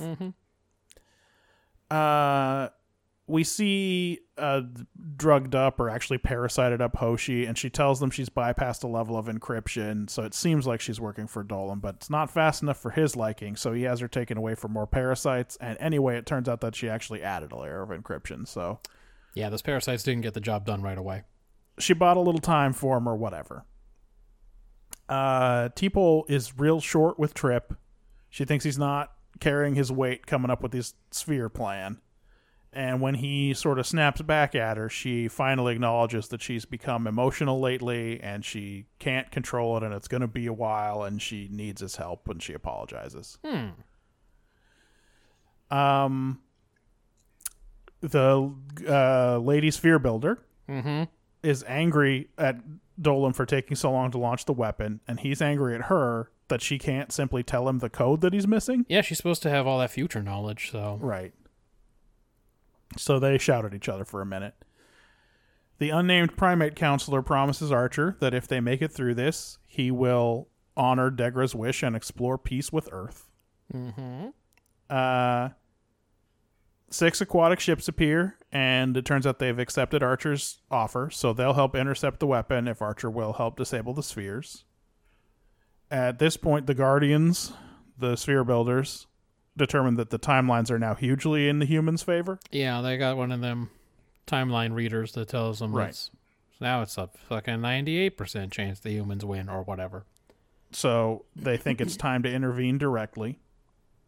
Dolam has recovered the third code. The second dose of parasites worked.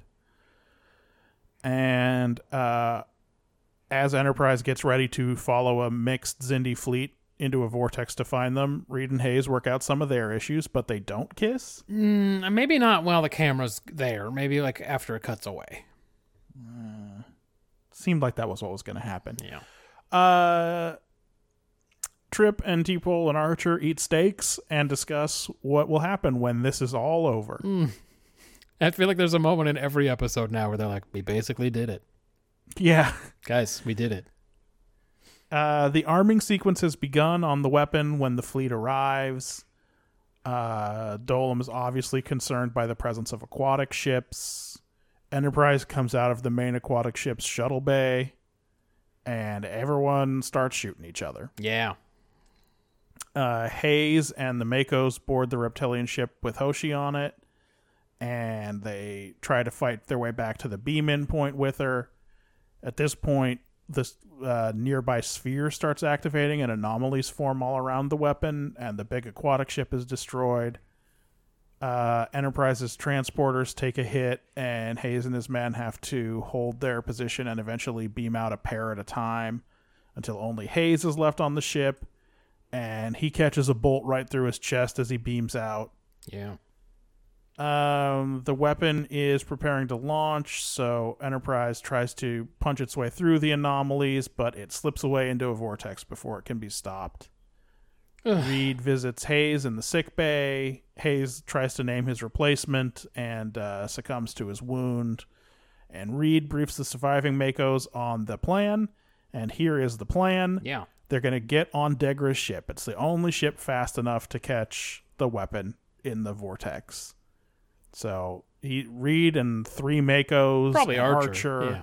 and Hoshi, because they need her information once she wakes up. She is still in a coma. Yes, she's volunteered for this mission, even though she is not awake. Yeah, Archer volunteers her. So they're all getting on Degra's ship. And Trip and T-Pole are going to take the Enterprise over to Sphere 41 and try to disable the sphere grid. Yeah. Meanwhile, the insectoids realize that Archer was telling the truth about the Guardians because they saw them intervene and make the spheres do a thing. Yeah. So Dolam blows up Zorak. That's right. That's the end of that alliance. And it's again not a to be continued, but that's essentially what it is. We're in a cliffhanger Never again for next week. fucking ends. It just goes and goes and goes. We've been at the finish line for many months. Ugh. Matt, what's this one about? To me, this was yet another heavy as the head that wears the crown episode. From Reed and Hayes' discussions about both of them being responsible for Sergeant what's his name who got Corporal Hawkins. whatever, and Archer sticking his neck out about the spheres and volunteering an unconscious Hoshi and all this other shit. I guess it's about making the tough call and them being responsible for it. But honestly, this was one that wasn't about anything. So, I gave that take a 5. Okay. I think that's what I've given it all 9 times it's come up. Ben's a 2. His take is eventually the good guys win, and of course we're the good guys. Right. I gave it a 2 as well. I really struggled to track down a take in this one. It was 100% an action episode. Archer never appears to worry or explore these heavy decisions that he's making. Right. I don't know. I thought that the only takeaway I could get from this episode was sometimes you have to make a promise before you know you can keep it. It's just such a bad take. Like sometimes you have to make a promise and live up to it. Sometimes you just gotta lie a little bit. This is an action episode. There's action from beginning to end with like two emotional moments. Yeah. Maybe 3. That's nothing. That's a 2. Fair enough. What about execution? All of the scenes feel like they came from a checklist. Yeah. Hayes tells Reed he feels like finally feels like he's part of the team before he dies. T-Pool asks Trip for help with her problem, although she doesn't say what it is really. Hoshi gets tortured for information. They don't take any time to explain why the sphere builders are hesitating to use the spheres. Yeah, do they only get one shot? What is it? Yeah, what's the, like, is it because they were worried that if they activate the spheres, then everyone would realize that they were manipulating the expanse? Oh, maybe. Or, like, what's the deal? But it would be nice if one of them said, but if we intervene, then they'll know. Exactly. Right. And it also makes it not make sense why she says at about minute 25 that it's time to intervene, and then they say it again at about minute 40 Yep. and do intervene? Yeah. It's like, okay, what happened for the last day in real time or whatever? Right. But honestly, for the most part, this episode was fine. All the action worked. We're moving through this story. It's taking a long time, but, things are happening. I gave it a 5. Ben gave it a 6. He says the reptilians go from a huge likely threat to a huge actual threat, but the bulk of the episode seems to just count down a few ticks of the clock that have gone by. Yeah, it's another one that doesn't move the ball very far. We're at the end, we have been forever. Reptilians pushing back on their time-traveling overlords a bit. Why are the insectoids suddenly irrelevant? Yeah, and then they get blown up at the end. Big battle. Lots happening in the last 10 minutes. The aquatic ship cracking up and venting water into space, which immediately freezes, is good sci-fi and interesting, he says. And then major stakes with Sato rescue and Major Hayes' death. I was only a 4. This one was only tangentially about the challenges of leadership, which was what my take was. It was mainly action and plot. I ask again, why does each species have a launch code? Yep. Why? Why is it always broken down that way? I don't have any particular criticism of this episode other than that, as usual, it was seemingly written to keep the plot going. Things conveniently go Enterprise's way without explanation when the plot needs them to, and then they go for the reptilians without real explanation when the opposite is needed. So that at the end of the episode, we're just still going. Yeah, but now Dolom is down to one ship and the weapon, right? Well, I mean, we got to be near the end of the season, so. Right. So yeah, just a 4 for me. World building. Have we talked before about Dolom's dumb wire and tubes shirt? No, I don't think we have. It's really a wild look. Like, we only learned his name last week if we hadn't had Memory Alpha. Yeah, or timelines. That's where I learned it, I think. Yeah, it's a dumb shirt. It looks preposterous. I know there are a lot of aliens with dumb shirts, but that one maybe is the dumbest shirt. Well, especially because, like, he seems to spend his off time in just a tanning bed, Yeah. not wearing that shirt. So, like, what do the tubes and shit do? I was just going to say, I don't know what the function of the tubes are. I like tubes. I'm a reptilian. Enterprise still looks all beat up. It makes you wonder how Voyager always manages to make repairs between episodes. It's not the best part of Voyager. It is one of the ways they sell out the premise of Voyager, right? Yes. Because They're not... yeah, they're all alone out there, but it seems like they can survive and recover from anything, so... Yep, and they can always have enough shuttles and torpedoes and crew and everything they need. The propulsion system has to be offline for the weapon to be armed. The aquatic ship looks just like a White Star from Babylon 5. It really does. It was very Babylon 5-esque. Just yet another biting of B5. Except I think the White Star's a lot smaller than that. They're powerful but slow. The aquatics, they learned Earth or English. That was nice of them. Yep. all the stuff about the command and control spheres. The reptilians know mind control torture. Enterprise flew around in the aquatic ship's belly for a little while. Hayes' communicator doesn't work in certain sections of the reptilian ship. They never explain it. Yeah, it is not clear why it doesn't work in Hoshi's cell, but it does work in the corridor outside Hoshi's cell. The sphere activation from the future, I only say that as a question because they're always just in a bunch of fog. It is extremely unclear. I don't know whether where they are. in the future or they just have some... Well, no, because we know they could send those dudes to the past. I don't know what that is. Like, what is that fog that they live in? I think these are the wormhole aliens. Oh, it is kind of reminiscent of that, isn't it? Yes. Except they don't take... Oh, I guess no one has been there. Like, if Archer was there, it'd be all... Trip would be one of them, and... Yes, that's right. And they missed their chance to make it a Chrono Trigger tie-in. They could have been in that room at the end of time with all the little portals. Exactly. With the guy with the bowler hat? Yes. Who was... Yeah. Yeah. More stuff about how things can pass through somebody being transported, which is always inconsistently handled, including this week.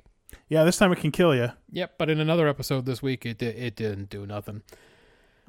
The falling out between the reptilians and the insectoids for reasons, you know.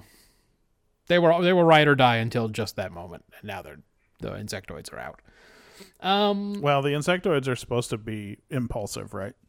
Yes, and also they got long names. We know a lot about them. Yep. So it was a 4 for me in world building. I feel like there was some stuff going on. It's not that I don't think we learned enough for it to be a 4. Geez, what was Ben on this one? 4. He's a 4. He's always with the introducing of parasites into human brains. Yep. The inside of the reptilian ship looked super campy, like a late Doctor Who set. What's up with the spinning power core thing? It's the Romulan mine. But otherwise, yeah, it's a good question. It's true. Nothing about reptilian garb or tech makes sense, and we haven't seen one of those flippy phone communicators in a long time. It's not that I don't think that there was enough for a 4. Like, different Xindi species have different ships, and they have different attitudes. Like, what's his name in the water? Dolphin Boy or Dolphin Girl?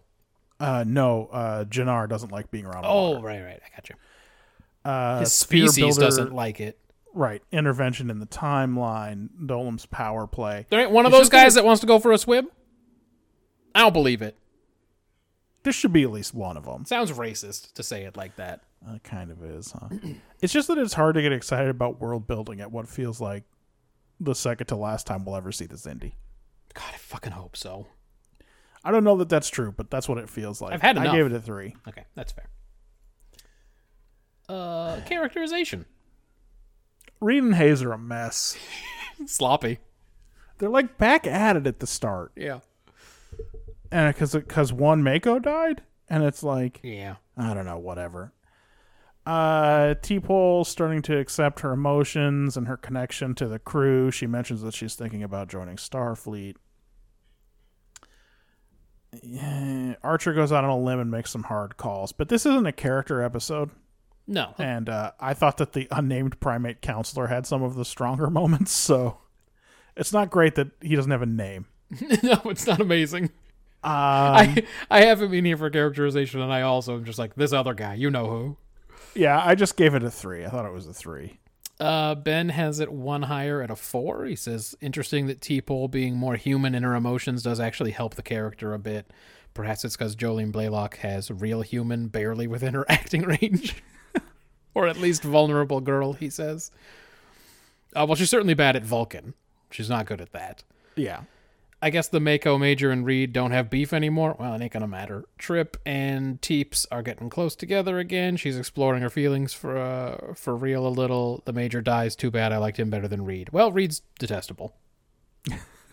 I had it as much as a 5. Ooh. Archer is wildly emotional about Hoshi, despite them almost never interacting before.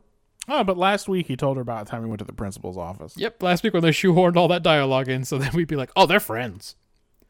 Oh, he's going to be sad that she's gone. He basically lies to the Aquatics about how they can disable the spheres, but, like, I mean, he needs their help.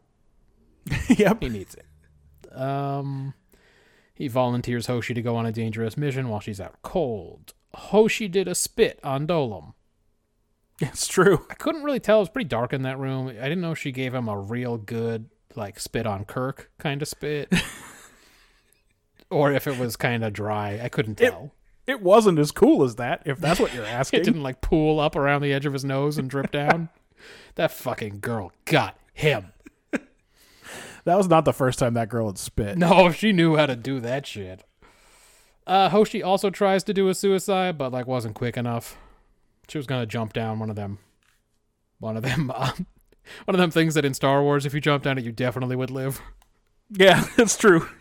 In the real world, even if the floor was 20 feet down, you would probably die. If you jumped the right way, you would definitely die. But in Star Wars, you just never die that way. In Star Wars, you're for sure. Even gonna if you're cut in survive half, like you're fine. Being cut in half might help. You know, if you have to catch yourself with your arms, not having to catch all that leg mass.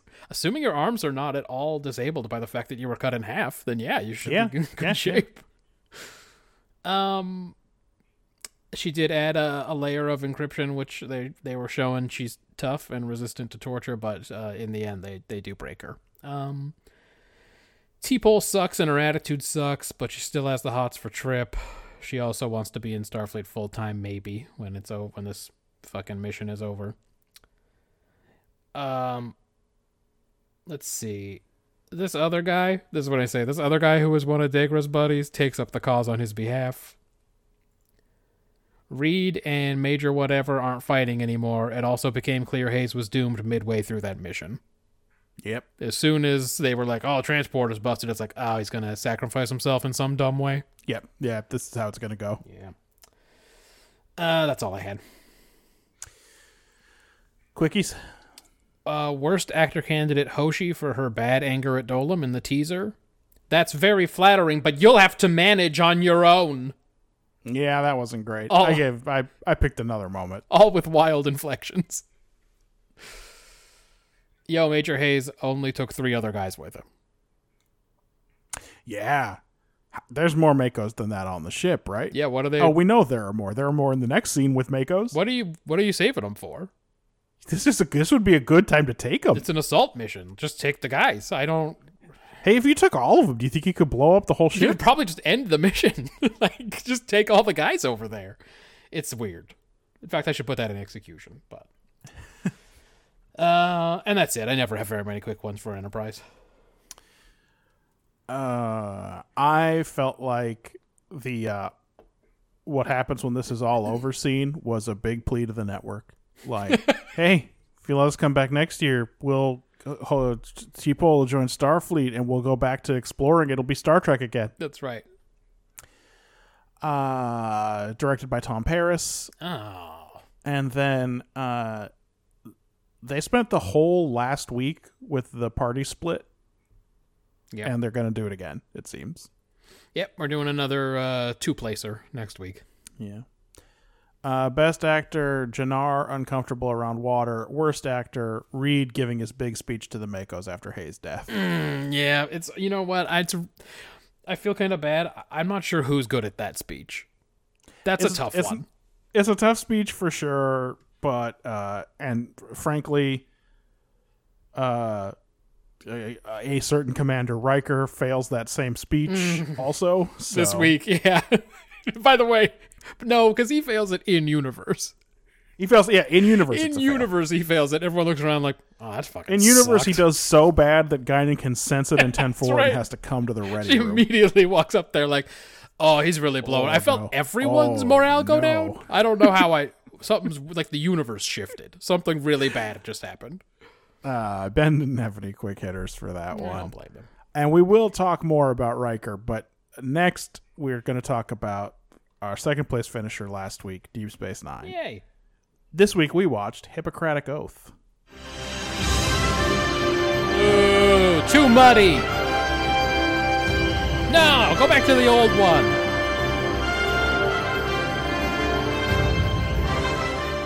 Worf sucks now. All right, I'm going to take this A plot and then B plot. Let's. This is a pretty classic A plot, B plot. There's nothing that is ties them together. They do not connect in any way. Bashir and O'Brien are on their way back from somewhere in the Gamma Quadrant when they pick up signs of a damaged ship and go to investigate. They get shot down by something, and they crash land so fucking softly. It was some fucking... Despite hitting a lot of trees, which is very bad for an airplane. I mean, you'd think it would be bad for a It's runabout. extremely bad. But no, they land so softly. It was some fucking Sully shit, dude. They just fucking went down on the Hudson, and they were all okay. Anyway, when they come out of their... they come out of their... Runabouts must be much heavier. Like, the reason that's so bad for an airplane is because everything on an airplane is like a quarter of an inch thick at most. Oh, yeah. So that plane, the wing would just fly off when you hit a tree. Yeah. Runabouts must be made of much thicker materials, and therefore they must be much heavier. I mean, they didn't even have their like customary scene where they black out for 10 minutes and then they get up and they have like a cut on their head, but then they're fine the rest of the episode. Like, literally, they just look at each other like, oh well. I guess we crashed. All right, so they're out of the runabout. Yeah, they get out of there, and some Jem'Hadar snore out of the forest and take them Wait, prisoner. okay, so number one, why do they get out of the runabout? Because it's hot in No, there. it turns out later that the runabout can just fly away from that spot. I know. They needed to get out to fix it. Did they? I don't know, but they do get out. I know that. Don't tell me they didn't get out of the runabout. Anyway, some Jem'Hadar snore out of nowhere. Yeah, they snore out of the forest and take them prisoner. Credits. The Jem'Hadar interrogate Bashir and O'Brien, and one of them wants to execute Bashir and use O'Brien as like a really cool prey so they can hunt. Yeah, well, he's gonna listen. We've been through this. He's gonna take him on a run. He's gonna get in his underwear and hang his uniform from a tree. It's gonna be a whole thing. That's right. But the leader refuses to execute them for now. Later, that same leader comes back and fetches Bashir, leaving O'Brien in their weird little makeshift cave prison. He tells Bashir to work in this lab that he set up.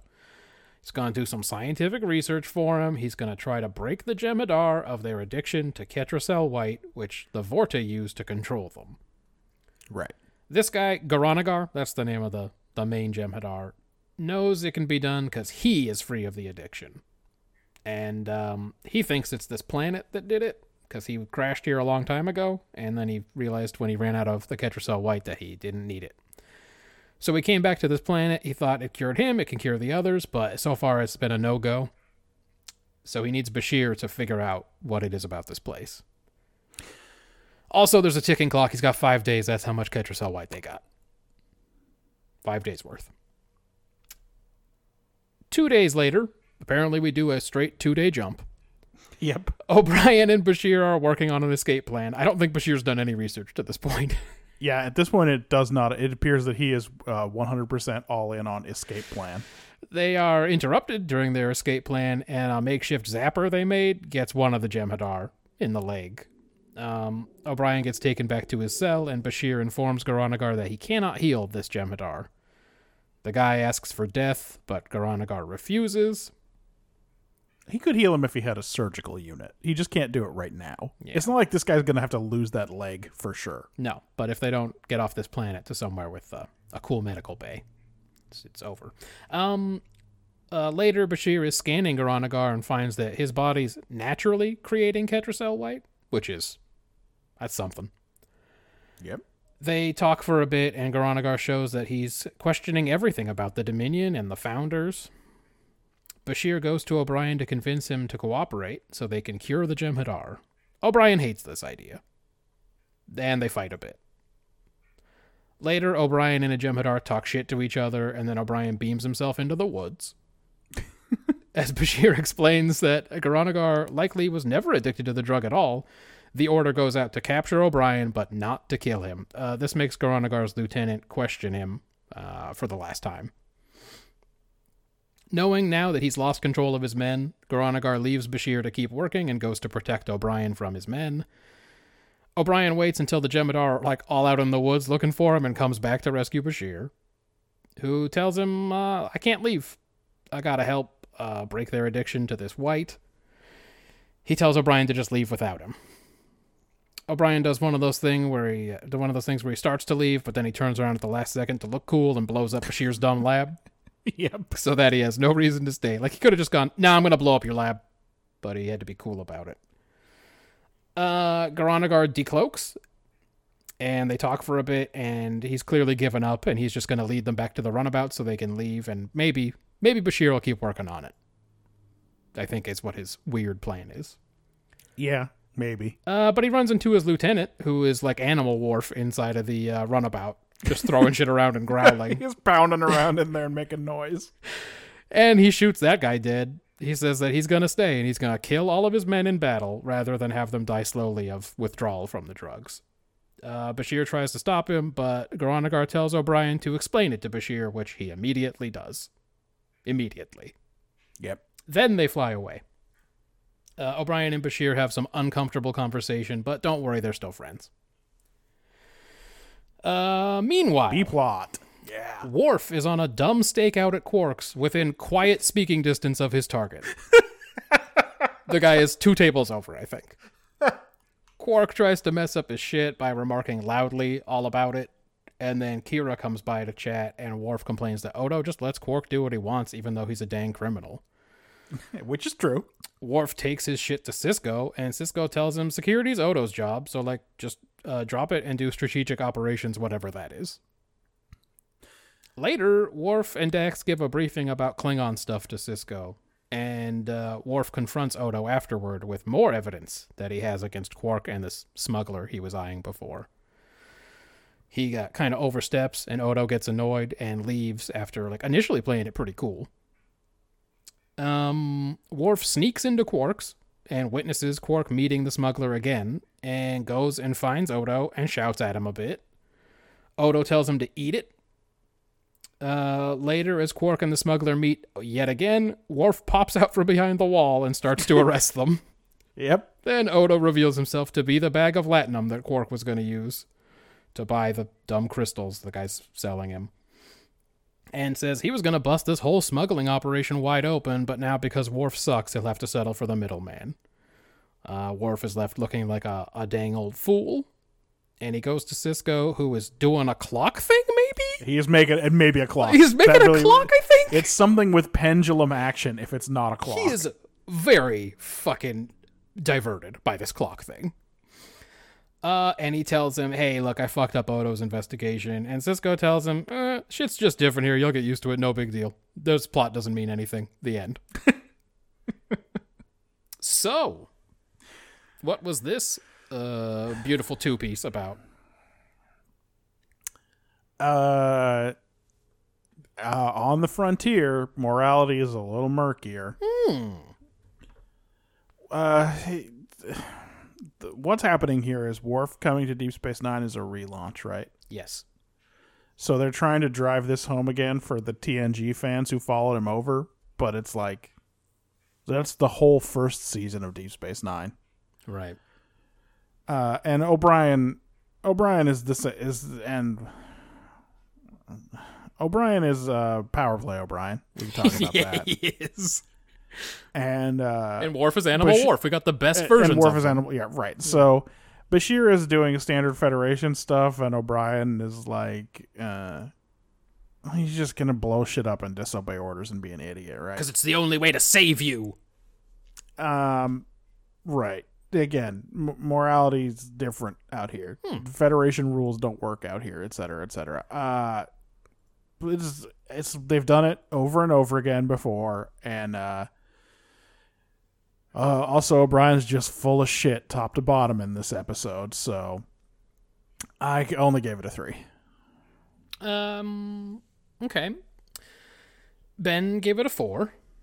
He said, don't assume you always have all the answers. Someone else's way of thinking can be even better or more situation appropriate.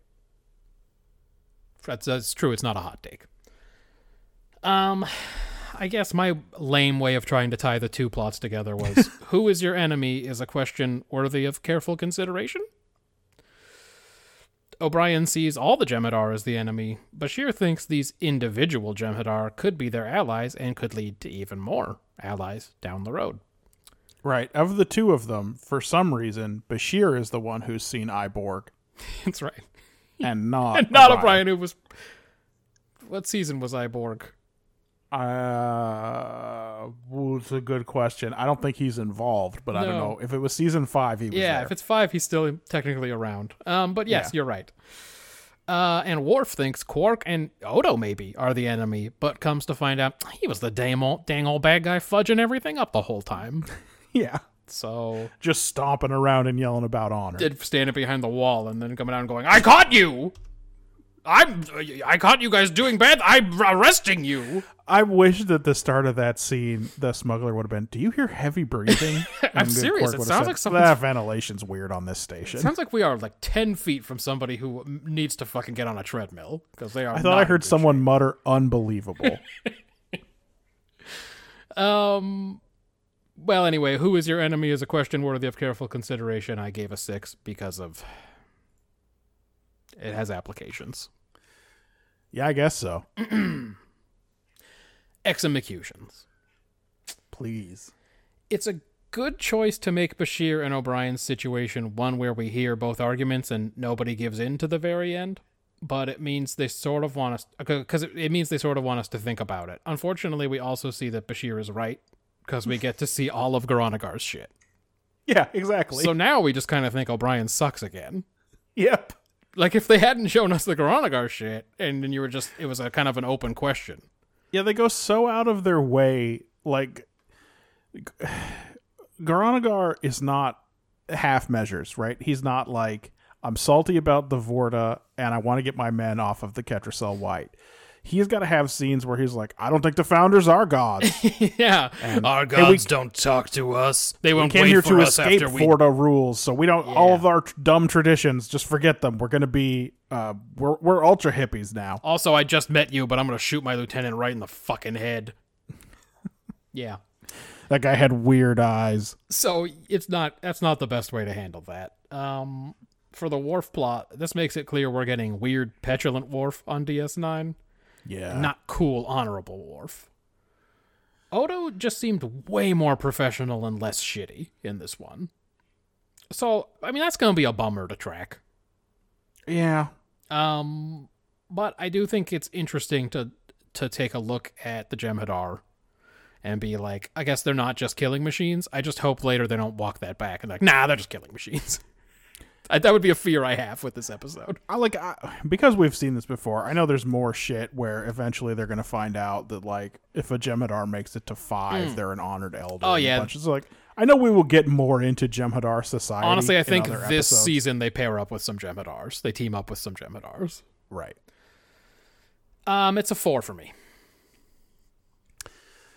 Boy. What did Ben have? Ben gave it a 4. He says the Jem'Hadar leader cares about his people in a very human way. Garanagar tells O'Brien to explain to Bashir why he's staying, but I thought they That's do it what I on their was way saying. back, not just in the forest. That's So what I was you two saying. had the same point there. In my description, like he literally immediately goes, "Oh, so what he was saying was, he's like he can't leave his men behind. There's men, they trust him." And Bashir doesn't go, "Yeah, let's talk about it later." Yeah, we're supposed to be leaving Can we now. leave? This has gone totally tits up. Let's get out of here. I gave it as many as a 5. The Bashir half is a very TNG story, and I liked it. O'Brien is shitting up the works in an almost tragic way. Yeah, Although they could have made it a little more tragic and less idiotic if he'd actually talked about his time fighting the Cardassians. And, like, maybe that was why he couldn't. yeah, they kind of allude to it as like you're a soldier. There's like a couple of hand-waved sentences about it. Right. The Worf half is really some relaunch work that establishes he's not going to be doing the same things here he was on TNG, firing the phasers and pacing through the corridors. Yeah, but what? But it's a little dumb that no one tipped him off that a sting was going on. I have much more to say about it, but like, what is his job?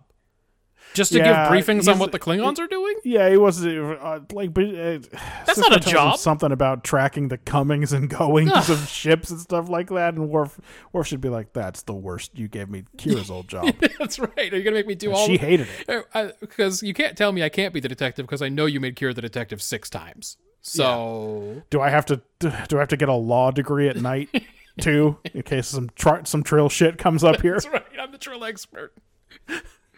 Ridiculous. Well, he can work with Lita. Lita's a Trill expert. Yeah, even if Odo wanted to to take advantage of Worf's surveillance blunders for authenticity, he could have pulled him aside at the last minute. Yeah, I'm about to go in there. I'm going to be some Latinum, so don't mess it Right. up. And somehow Cisco never manages to tell Worf the main thing he says to every Starfleet officer when they show up on Deep Space Nine, that it's a Bajoran station and they're guests there. I know. They gotta get used to doing things a different way. Like somehow he just missed saying that to Worf. But I have always liked Worf apologizing for his mistakes. Yeah. He is the best taking one on the chin guy in TNG. Yeah. Oh, yeah, he marches right to Cisco. He's like, well, I did a fuck up. Okay, second best. The best is for sure in Gambit when Data brings Worf in, chews him out, and then says, "I'm sorry if I have ended our friendship." And Worf is like, what the fuck's happening?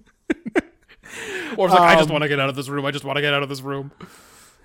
But anyway, so I like that. So the ending kind of saved it for me a little bit. I gave it a 5. Okay. What about the world building?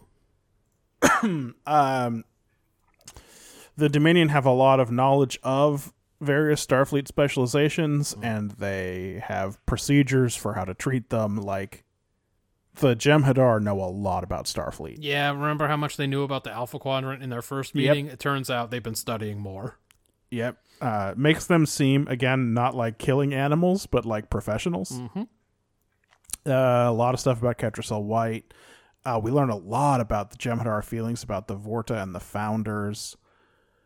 And again, we do some Season 4 establishment of the ways DS9 is different from Enterprise. I thought we had us a 6 here. Oh, in world wow. Building. Yeah, because of the stuff we learn about all things Dominion. Yeah, there's just a lot of it. Okay. Ben had it as a 4. He says we actually get a look at O'Brien's collar rank insignia.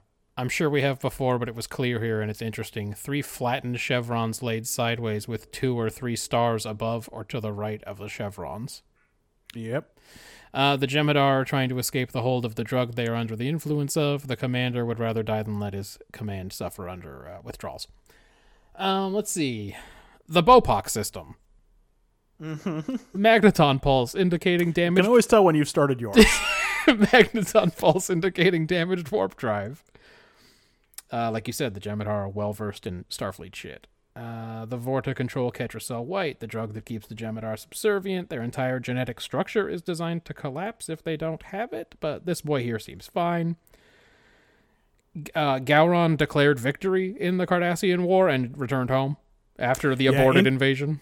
Interesting, but not really touched on when Worf says that if Gowron's actions last week had been seen as a defeat, he would have been assassinated by now. Yeah, someone would have challenged him. Though we learn later that he's a hell of a knife fighter, so I don't know if he would have lost. He fucking makes Kahless look like a little bitch. Oh, later you mean in... Sorry, later in this project.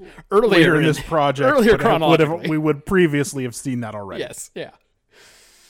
The Jem'Hadar. The legendary K. That's right. He laughs right in his fucking face after he beats his ass. After Kahless, by the way, does his very best to save face. And starts to like laugh and clap and sing songs like, wow, you don't have any joy in your heart. And Gowron's just like, what the fuck is this guy? It's really good. I can't wait for that one. The only problem with that one for me is that it is the beginning of religious Worf, and after that Worf is no good. Well, especially because, if anything, in that episode he should learn. He should learn his lesson. Yeah. Like, the thing you believe in is fake. The Jem'Hadar have never seen a founder.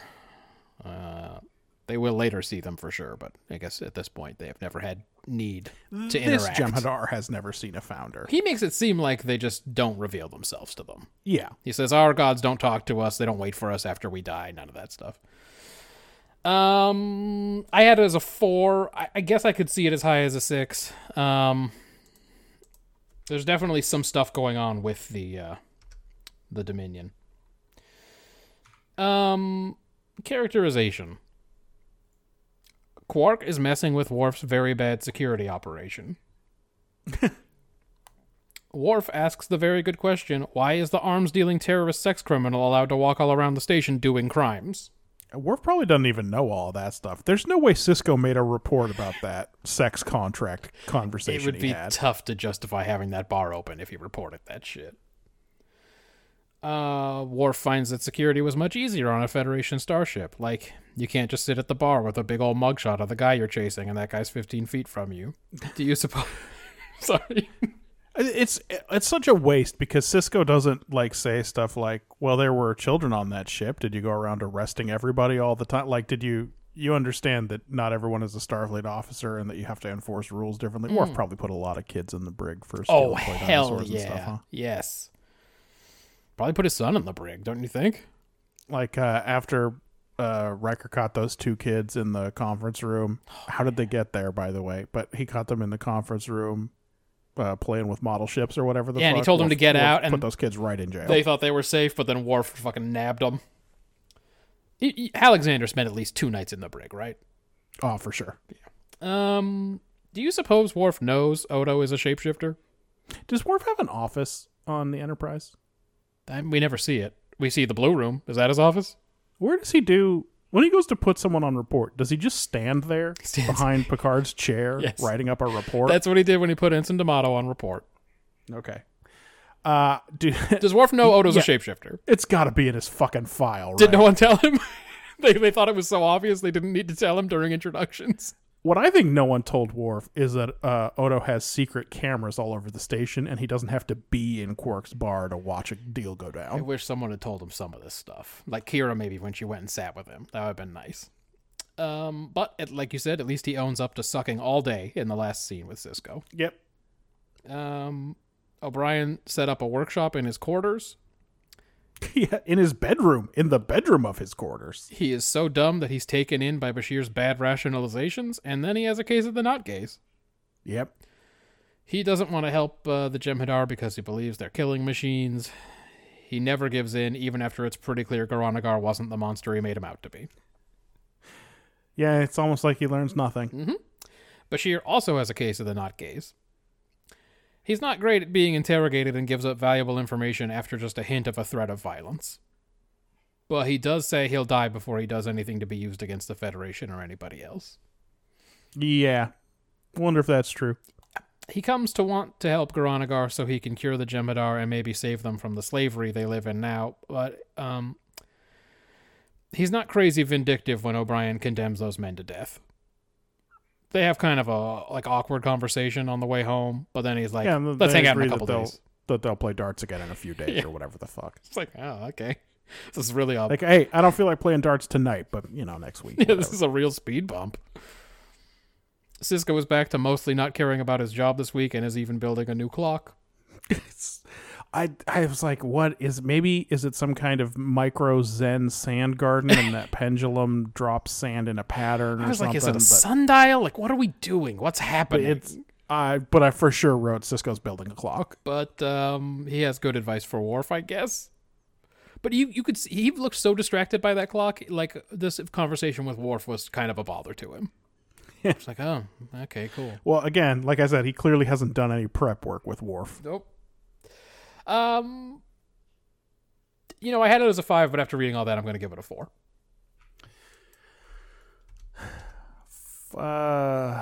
Boy.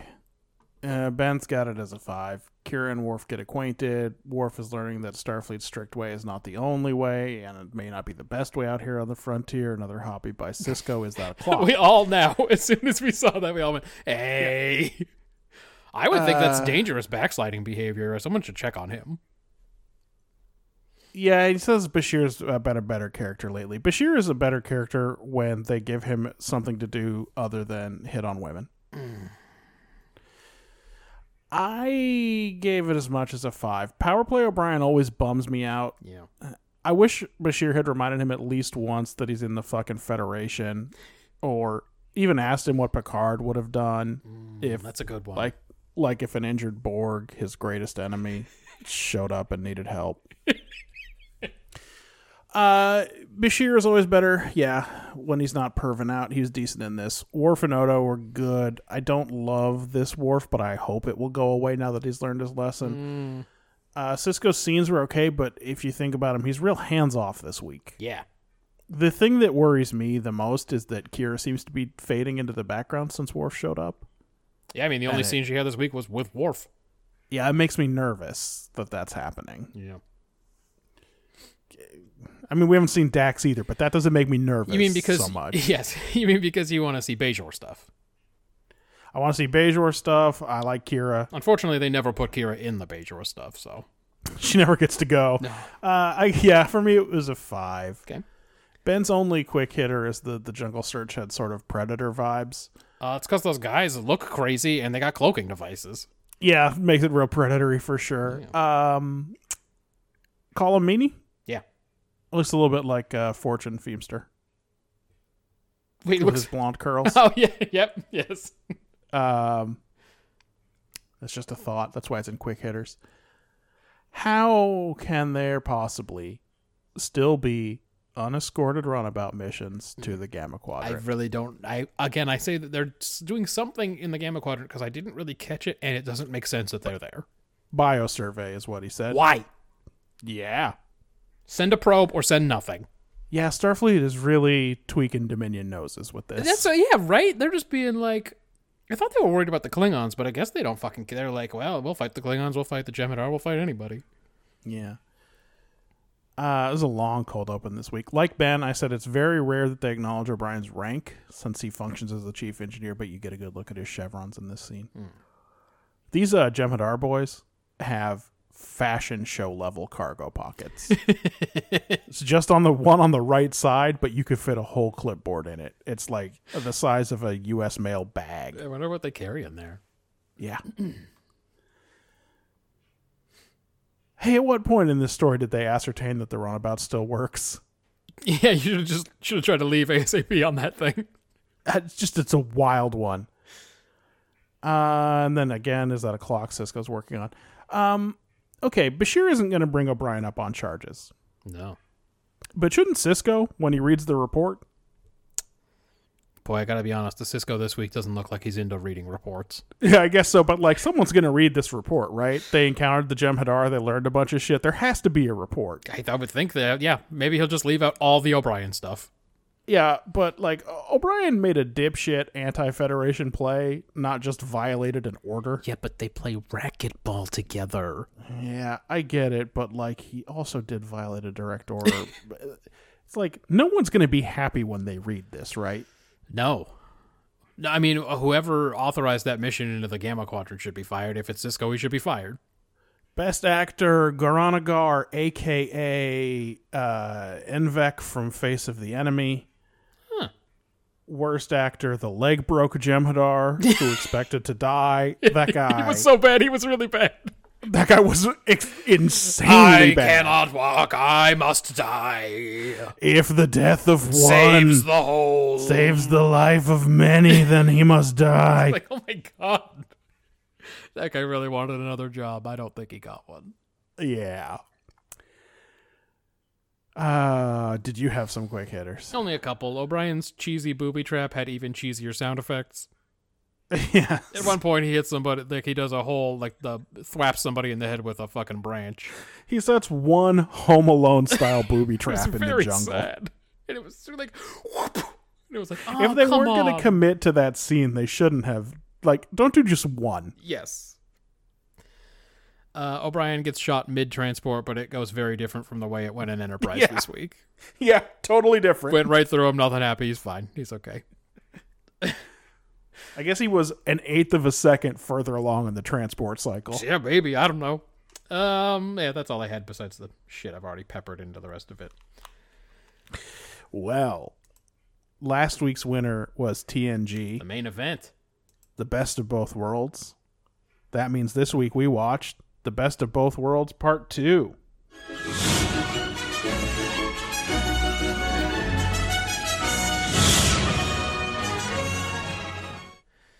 We pick up where we left off last week, with Riker giving the order to fire the big dumb deflector weapon at the Borg. The rest of the time I call it the BDD dub.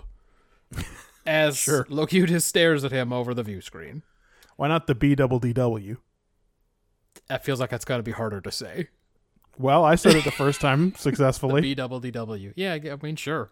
Why not? Okay, so the weapon does nothing. I mean, obviously, because Picard knew what was up when he was taken, and then he tells them as much. But I know all the shit. All of the ones that you were gonna do, I know.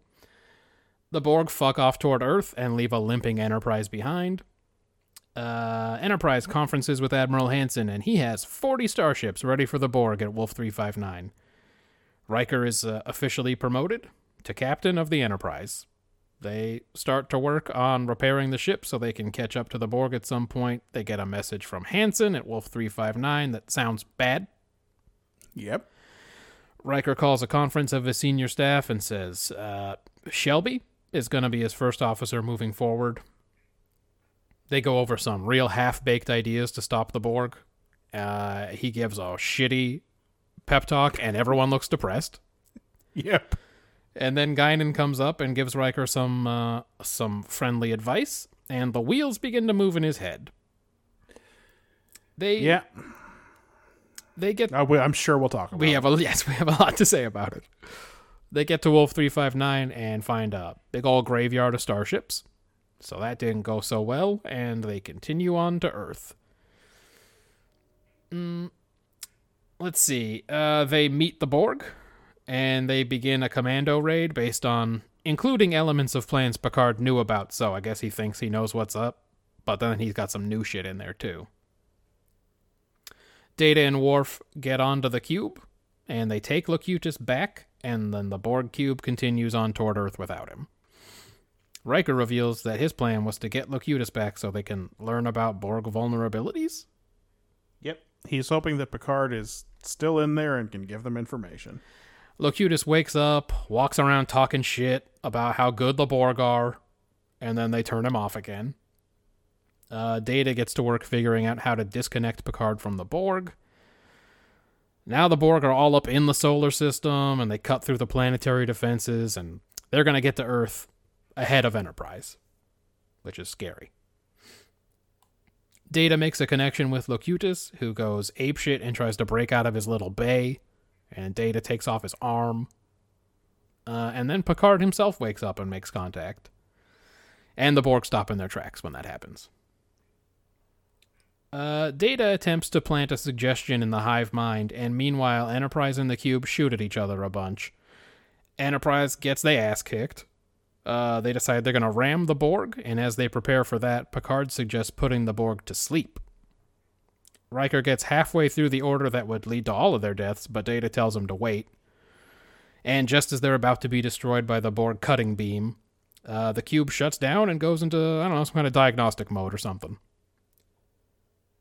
Shelby leads a team to the cube to confirm that the Borg are having a nap, but she also detects signs that the Borg cube is going to self-destruct. I guess Data wasn't very delicate when he got up in the hive mind.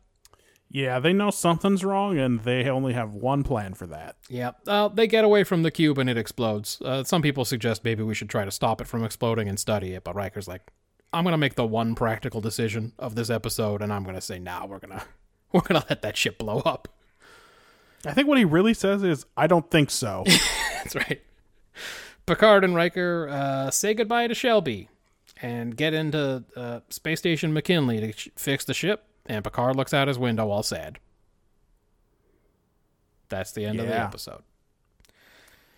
What was this one about? So this is a tough one because it's really about figuring out how to finish the episode from before the summer break. That's right. Remember that one we did a few months ago? What do we do with that? Now we got to come up with answers for all that.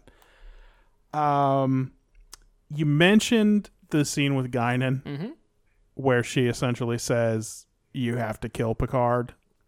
Yeah. You have to let him go. You have to kill him. I think that that's not what it's about. No. I think that this episode is... what I wrote was, a man must step out of his father's shadow, but he needn't kill him to do so. Oh, that's nice. How come you didn't say... You should have said Space Dad. I should have. This is Riker's arc, right? He starts out in this one, he's unsure of himself. He tells everyone he's not Picard, and he doesn't know how to beat Picard. And then he sort of realizes maybe he doesn't have to beat Picard if he can work with him, and he gets his confidence back, and he saves the day, etc. He definitely gets his confidence back, for sure. Yeah. the problem is that is a very narrow message, and it's not worth a lot. I gave it 3 points. Ben didn't give us notes on this episode. Yeah, this is the one he didn't get to this week. He's smart. He's like, I'm just going to watch the good one. I'm not going to take notes. I'm just going to enjoy the good one. Here's what I had. I agree it's a Riker episode. Appear weak when you are strong, and strong when you are weak. The Riker and Portal Guard scene comes full circle. I gave it a 7. All right, Sinsu. Yeah. Do you have some justification for that? Yeah, let's get into it. Riker read Sun Tzu, the Portal Guard, seen it in his mind. That is true. This is the ultimate expression of that. After their big dumb deflector weapon, the BDD dub or BWDW, fizzles, and Guinan tells him the only way to beat Picard is to let him go, the wheels do start to turn in Riker's beef head. But he decides to turn this whole Picard debacle into a victory. He becomes that brash, cocky Riker. And he steals back Locutus from the Borg, who run away like punk bitches afterward.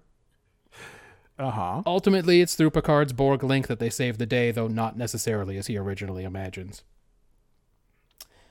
Generally speaking, it was well-paced. It's got lots of dark, we're gonna die moments, good soundtrack, and some good small touches. They kind of abandoned the Riker stuff from part 1. Yeah. Which was all about, we thought, or I thought at least, all about Riker losing that thing about himself that made him so cool, that risky, young impetuousness of youth. Yeah, part of the problem is in part 1, we never really track down what has changed with Riker and why he is like how he is, so you can't resolve it in this one. Yeah. Like, if it was an episode about how he thought he wasn't ready to be captain, Yeah. then this would tie into that. But that doesn't seem to be the issue. Nope. He's like, have I mellowed? I used to I be liked ambitious, those parts of me. and I used to take risks, et cetera, right? Mm-hmm. Yeah, they abandoned that plot in order to tell the scary story, which is the only real blemish on the episode, which I gave an 8. Man, 15 points in the top half for you. Yeah. Good, fast pace. I was genuinely surprised how quick this episode seemed. Yeah, together, this two-parter, it's like The Way of the Warrior. Like, both halves are so dense that they both kind of feel like there's enough for 2 episodes in them. There are some of the usual Next Generation contrivances in this one. Why did the Borg leave Enterprise unmolested twice Serious. when they could have easily blown them up? The only way to sell it is like, sometimes the Borg just don't care. Yeah, someone could have suggested that maybe Picard was influencing them, and it wouldn't have seemed so out of place, but instead they just say nothing, and we just... Enterprise or TNG is like that sometimes, where they just a preposterous thing happens and they just don't mention it. Yeah. Why does the cube go into self-destruct mode? Yeah, they don't really get into it, which that might even be fine because they don't really know what they're doing. They might not be able to tell why. They just go. Yeah. They get over there and they go, wow, this doesn't look so good. Yeah, but here's the thing. I'm not sure I think there was a better way out of this cliffhanger than the sleep command. Even if it seems a little weak that it's not considered protected. And then actually, I thought one of the few things you can do to a locked computer without logging in is to put it to sleep. Yeah. Like, anyway, so like I said, there are some little TNG nitpicks, but no serious complaints. I think this was a very successful outing. Like you, I gave it an 8.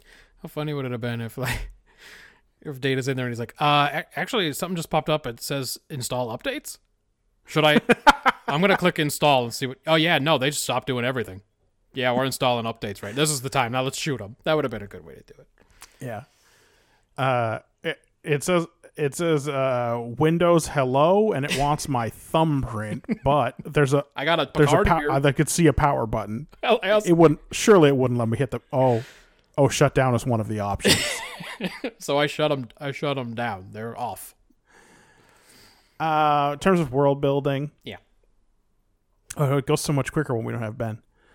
In terms of world building, that we see the Mars defense perimeter, Borg subspace consciousness links that are similar to a transporter beam in some way. Yeah, they said that. I didn't know what to make of it. Yeah, I think that's to explain why O'Brien is the one who's helping Data instead of Jordan. Which I love later. Yeah. And the real reason is because LeVar Burton was in the hospital. No! Yeah. Did he make it? No, he died. Oh, fuck. So it's a bunch of Luckily, CGI they had a him? lot of stuff. No, they had a lot of stuff in the can. Oh, good. Luckily. So it's like Princess Leia. Yeah, The no, whole it's rest just of the series is Space Ghost. every time you see him in like the Mind's Eye or whatever later, that's just stuff that was shot for Arsenal of Freedom. Arsenal of Freedom, or maybe like They just superimposed his new uniform. Samaritan on him. Snare or something. Yeah, exactly. Yeah. The Federation call for Klingon aid, but draw the line at asking the Romulans for help, though they considered it. Yeah. Crusher's nanite proposal. Yeah, For- call back to Wesley's science project.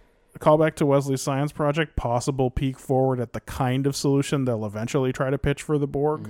And also the loss of 40 starships and the plan to rebuild the fleet.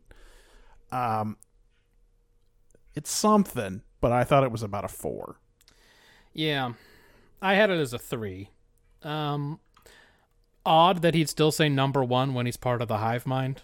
Like, did the I hive think that mind... was supposed to be creepy. But did the hive mind not get him?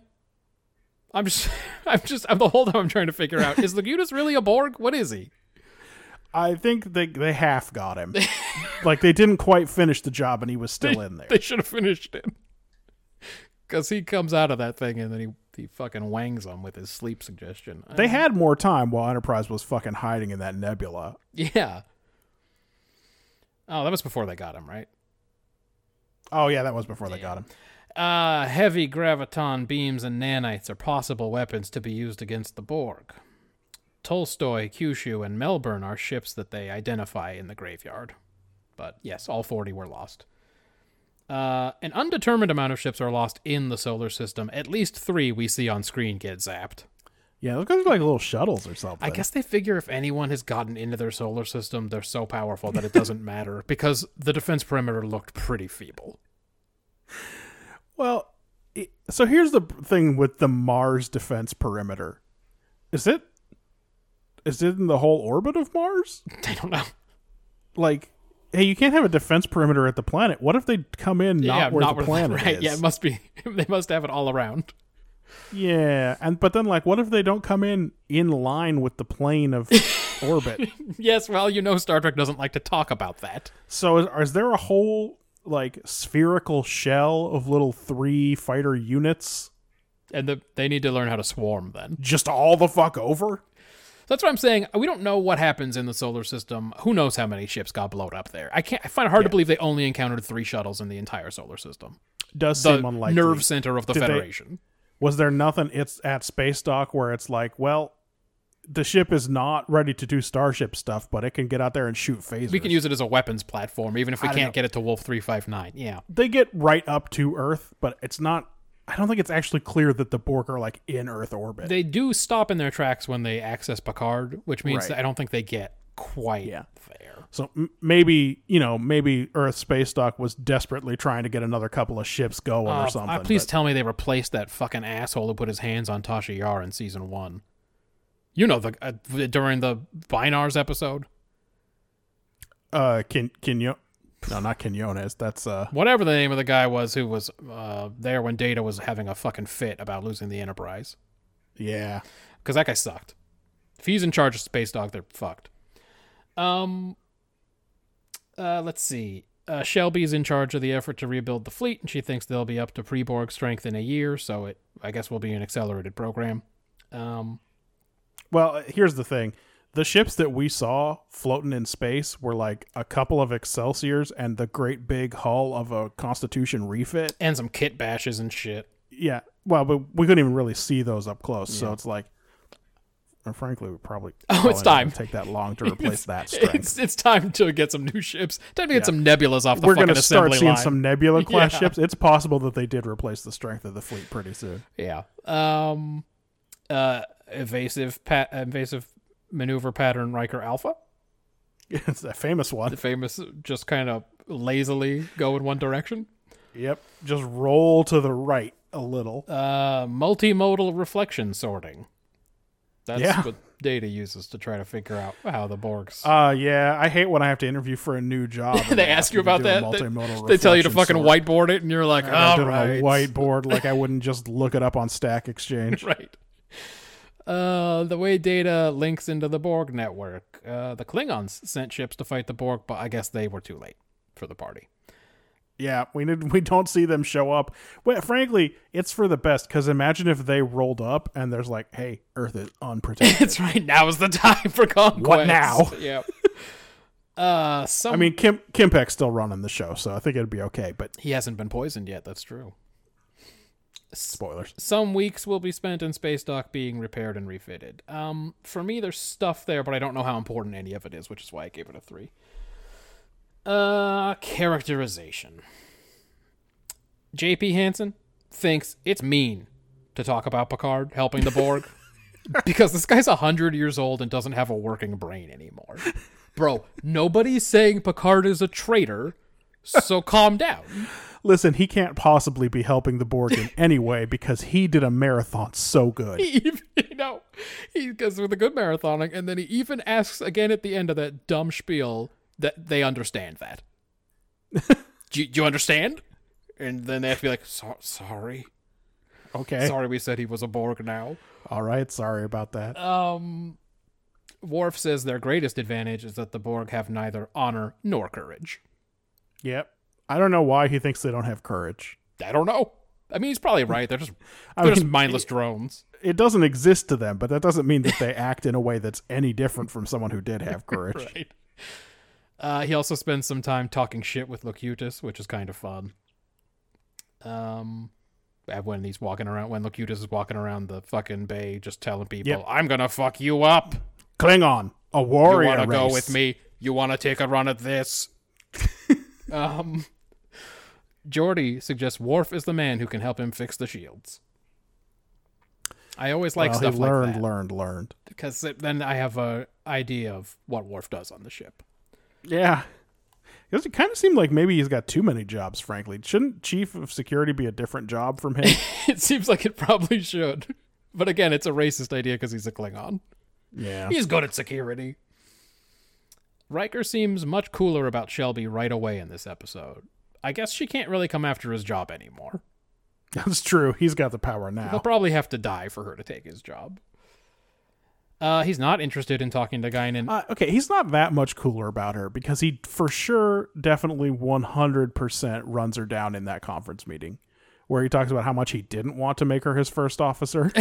Yes, but he says a lot of stuff to her with a smile in this episode. That in That is last true. episode he would have had a Riker sneer. Let's see. I guess okay. So he's not interested in talking to Guinan at all because he's dumb. Yep. But anyway, Guinan somehow gives him his mojo back, and Yeah, it's not clear how, though. he also says some cool shit to Locutus to help get the juices flowing before that battle. And he looks very satisfied when they get Picard back, as if they have now won the battle. Right, as if it has done anything. It's and over. Which is why Locutus immediately tells them, this is nothing. Why did you do that, though? That doesn't make any sense. You'll be dead. I'm going to kill you, too. You over there, I don't like the way you're looking at me. Take a run at me, bro. Guinan and Picard are closer than family for reasons that we may never know, and I'm okay with that. I am too, because I don't believe they would do it. They would for sure fuck it up. Yeah, they'd mess it up. There's no way for these hacks could get that through. I assume Riker is probably the hero of the fleet after this, but Data should get a lot of credit for this very big win. For sure. Did you see what he was saddled with in that room? They gave him Crusher, Troy, and O'Brien. Yeah. By the way, his greatest assistant in that room was Picard, Yeah, who's for like sure. fighting off the Borg hive mind to be like, no, don't listen to them. They don't know anything. Even when Picard helps him, Crusher's right there trying to snuff it No, out. it's tough. It's really to think of what he was like the way LeBron used to carry those shitty Cavs teams to the finals every year. You'd be like, wait, Anton Jameson is his best teammate? How is this happening? He was the LeBron James in that room, and I hate Data, but he really got it done. And maybe Picard should get some credit too. O'Brien does an engineering assist with Data to get into Picard's mind. I guess Geordi's busy with like Enterprise stuff, but like you said, in real life, I guess there was a Geordi, LeVar Burton injury. I mean, they have Riker call down and tell him to get ready for warp power, and he answers, but like even his voiceover was done on a different day. Yeah. And in that final scene in the ready room, Picard looks shattered. Which is true. A good touch. He can't even drink his tea. He picks it up and then puts it right back down. But in a real Pat Stew, like he gives it Pat Stew's acting in that scene, and I appreciated it. Oh yeah, for sure. So the characterization for me was a 7. I only have it as a 5. Okay. If we know one thing about Riker, it's that he only follows orthodox tactics 20% of the time. No. Wait, but there's something about the moon and gravitational fields. There's something in there. I think we know something else. If we could get to the bottom of it, it would be great. You started to say he loves doing censor bullshit. You said this thing which, about by the way, he censors. does in this one too. That's great. The thing you're saying about orthodox tactics, but can we go back to the censors thing? I'm just saying, if Picard had been paying attention to that briefing, even as bad as it was, Riker would not have tricked Locutus.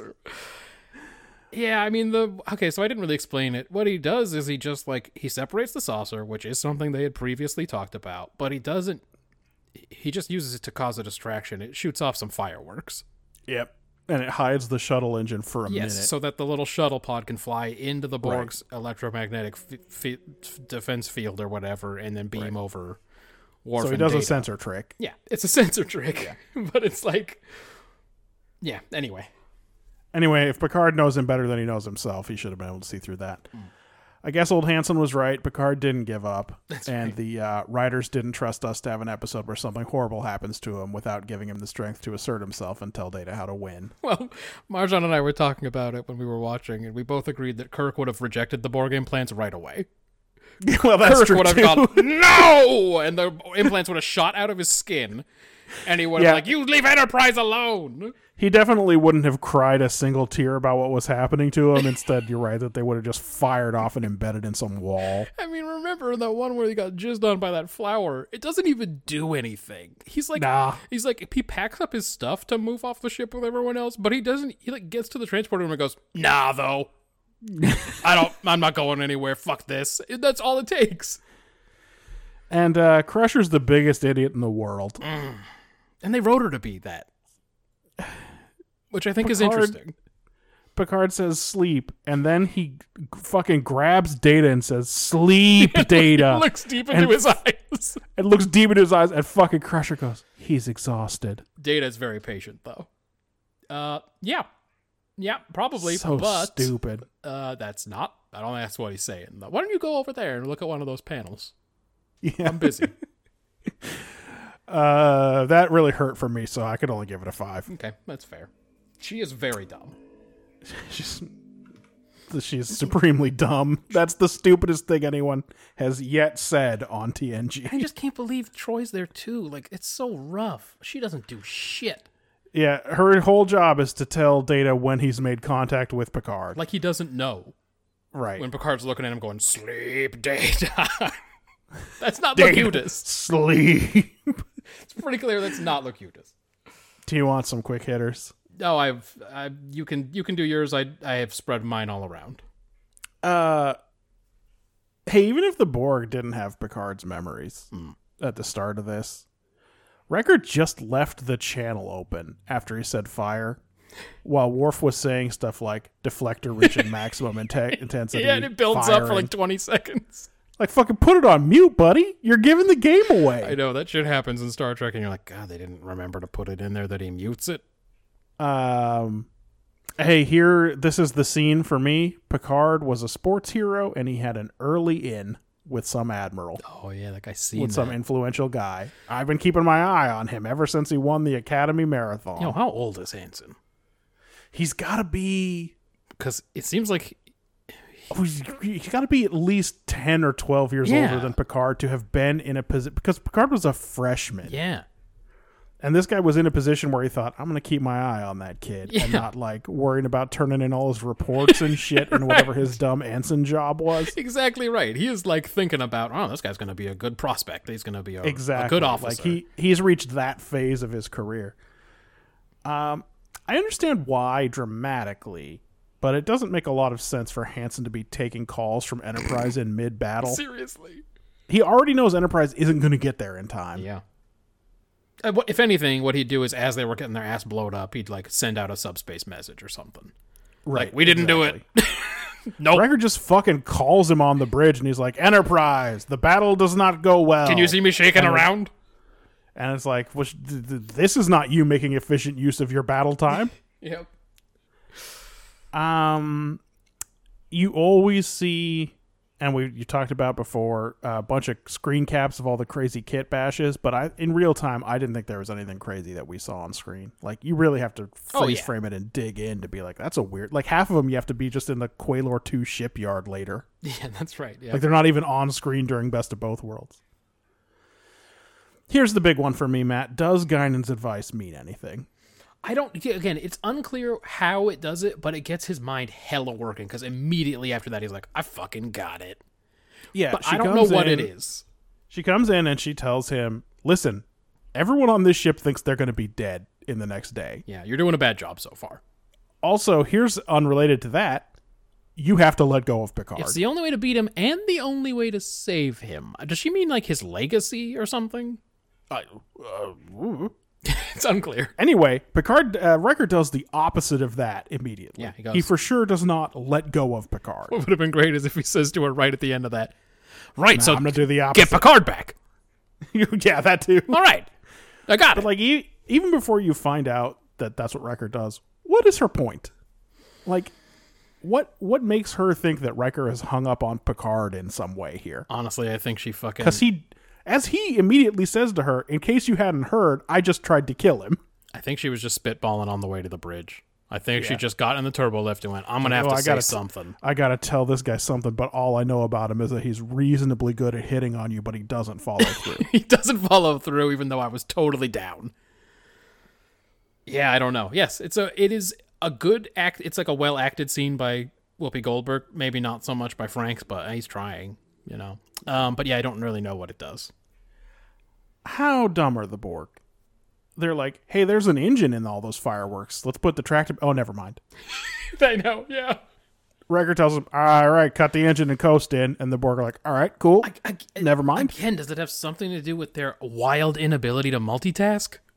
I don't know what it is. I mean, it seems like it. It seems like they don't multitask. Because they kind of switch priorities. They can't focus on Like, two they things. stop as soon as Picard gets taken. They can't... Yeah, exactly. Yeah. I thought it was interesting that Riker was going to have Geordi go to warp. Like, maybe he didn't trust Wesley to push that button. Yeah. That suicide button. To be fair, there are times... Wesley did give him a hell of a look. There are times on the bridge when Wesley looks up and I'm like, what? It's like, yeah, that's why you don't want the teenager on the bridge. Hey, this is the first time I've noticed this, but Picard's ready room has got a shitty little window, huh?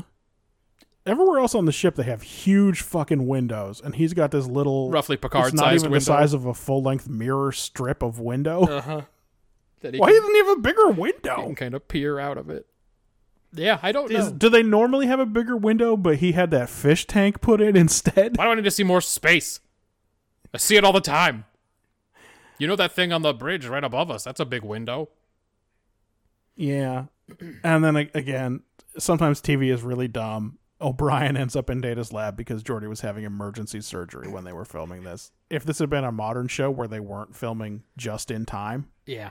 to get it on the air, that wouldn't have I happened. honestly forgot he's in that at all. And then when I saw it, I was like, oh, that's probably how they justify him being like the chief engineer guy on DS9. Because otherwise, all he does is work on the transporters. Yep. And then suddenly he's the chief operations officer and he's Mr. Fix-It. And he's a tinkerer. And you're just like, I mean- wait, what? That's sort of true. Isn't he helping out with that fucking anti-grav cart in I thought Barclay? it was protomorphosis syndrome. No, it's not Barclay protomorphosis syndrome. It's in fucking Hollow Pursuit. I thought that was because it was happening in the transporter room. Maybe like he did the cargo transport for that stuff. I don't Yeah, know. I think so. I give best actor to Picard putting down his tea, Yeah. and worst actor to Troy telling Data it's Picard breaking through. Yes. Like Data says something about it's unclear what's happening, and Troy goes, "No, it isn't. It's him." Not clear if it would have been. I think he probably would have been more successful if he'd ordered everybody out of the room. If Data had just flown solo on that one. Probably they would not have, like, Riker wouldn't even have been ordering the self-destruct or the ramming. They would have been like, he would have got it. Yeah, it would have been done. The numbers are in. Oh, we did it. Yeah, we got through another week. It wasn't even a long one. No, not really. Last place this week was Voyager Scientific Method. They're very comfortable with that. 19 points. I gave it 11. You gave it 8. That's poor showing. Yep. Fourth place this week, also very comfortable. TOS Requiem for Methuselah with 25 points. Not amazing. Third place this week, Enterprise, again with a perfectly average 31. And second place, Deep Space Nine with 37. The winner this week, Yep. 28th win, TNG Best of Both Worlds Part 2, 45 points. So both halves won. It was actually one of the episodes we were furthest apart on because you gave it a 25, but I only gave it a 20. Yeah, we both gave it first place, but yes, we were a little bit apart. After 74 episodes, they have 28 wins. DS9 is next with 22, TOS 17, Enterprise 5, Voyager 2. Just looking real quick, I think that's Best of Both Worlds tied for our all-time high in execution. It could be. It got a 16. 2 8s is a very high score. Looks like we previously gave 16 to Sins of the Father, That was a good episode. to The Defector. Another good episode. Trying to see if there's any. Oh, yep. The Enemy. What about Measure of a Man? How many did it get? I'll get back there. The Enemy. So far, it's a bunch of TNGs. Okay. Let's see. Yeah, those other shows don't execute, huh? Yep. Measure of a Man, 16. Okay, yeah. Oh, here we go. Desert Crossing. 16? Yep. There we go. One of Enterprise's 5. Wait, did they win for Desert Crossing? I don't think they did. Nope, because Taste of Armageddon got 52. Which one's a Taste of Armageddon? Is that the one where they... Wait, A Taste of Armageddon? Yeah, dude. You gave it 25 and I gave it 27. It's got to be one of the Cold War ones, maybe. I guess so. I don't even remember it, but we gave it high take scores. Week 23. And then any other 16s in execution? Yep. Hide and Q. So several episodes, mostly TNG, have gotten 16s in execution. The Man Trap got it, episode 1. So that means we were grading on a different scale. Man may have a killer instinct, but that instinct can be fought. A clean, efficient world will go on forever. That's the one where they have to walk into the execution chambers. Oh, right. The Yep. nuclear bomb. Yes. Oh, then that's the one where they escape from prison 4 times. That is correct. Spock does a mind meld through a door, etc., etc. Cool. Hey, there are 5 TOS episodes left. Some of these I've heard of.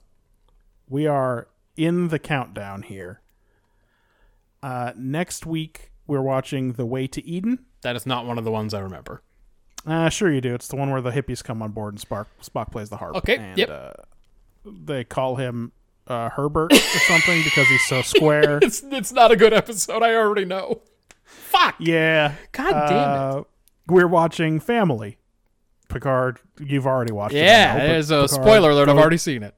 goes back home and considers Starfleet and gets in a fight with his brother, and Worf's parents come aboard. And Yeah, and also So on. Wesley sees his holodad. that's right. It's a packed episode. We're watching Indiscretion. Oh, man. I don't want to know whose indiscretion it was. It is, I think Gul Dukat and Kira have to go on a mission together. Oh, so. to save his daughter or something? Yeah, maybe something like that. Okay, all right. That might be good. It's got some Alemo. Voyager. We know we've talked about this one before, but it's Year of Hell Part 1. And actually, this will probably be the first time ever we get 2 episodes in a row where the Voyager's all fucked up or something. Oh yeah, it could Because be. we're always talking about how it's always fine the next week. The first time we discovered the Year of Hell, it was heavily implied that Kess would be on board for it, but we'll see how it plays out without her there. Seems unlikely. Enterprise, 0 Hour. I think possibly the 4th season finale. I don't think that Stormfront Part 1 is a cliffhanger. Ah, so that starts off a new... Yeah, I think arc. that starts off season 4. It would be great if this could be over. It would be great if this could be over. You know, I But like either way, 0 Hour next week. them trying to do a thing, and I like them having continuity and having an arc build up over the season, but they did all of the legwork and got to the finale 10 episodes ago. Yeah. And now it just won't end. It just keeps going. It doesn't make any sense. Yeah, they still have a lot to learn about pacing within an arc. It's not good. So yeah, it needs to be over now. That's what we're watching. That's what you should watch if you're playing along. Yep. Next week will be a mailbag. Yeah, you can contact us. You can send us a message. We probably won't get back to you, but we might read your thing on the air. Twitter, that's at BrotherDate. Send us some kind of emails, brothers@brotherdate.com. You can go to brotherdate.com. You can find us on the iTunes and podcatchers that catch the iTunes. Is there anything else?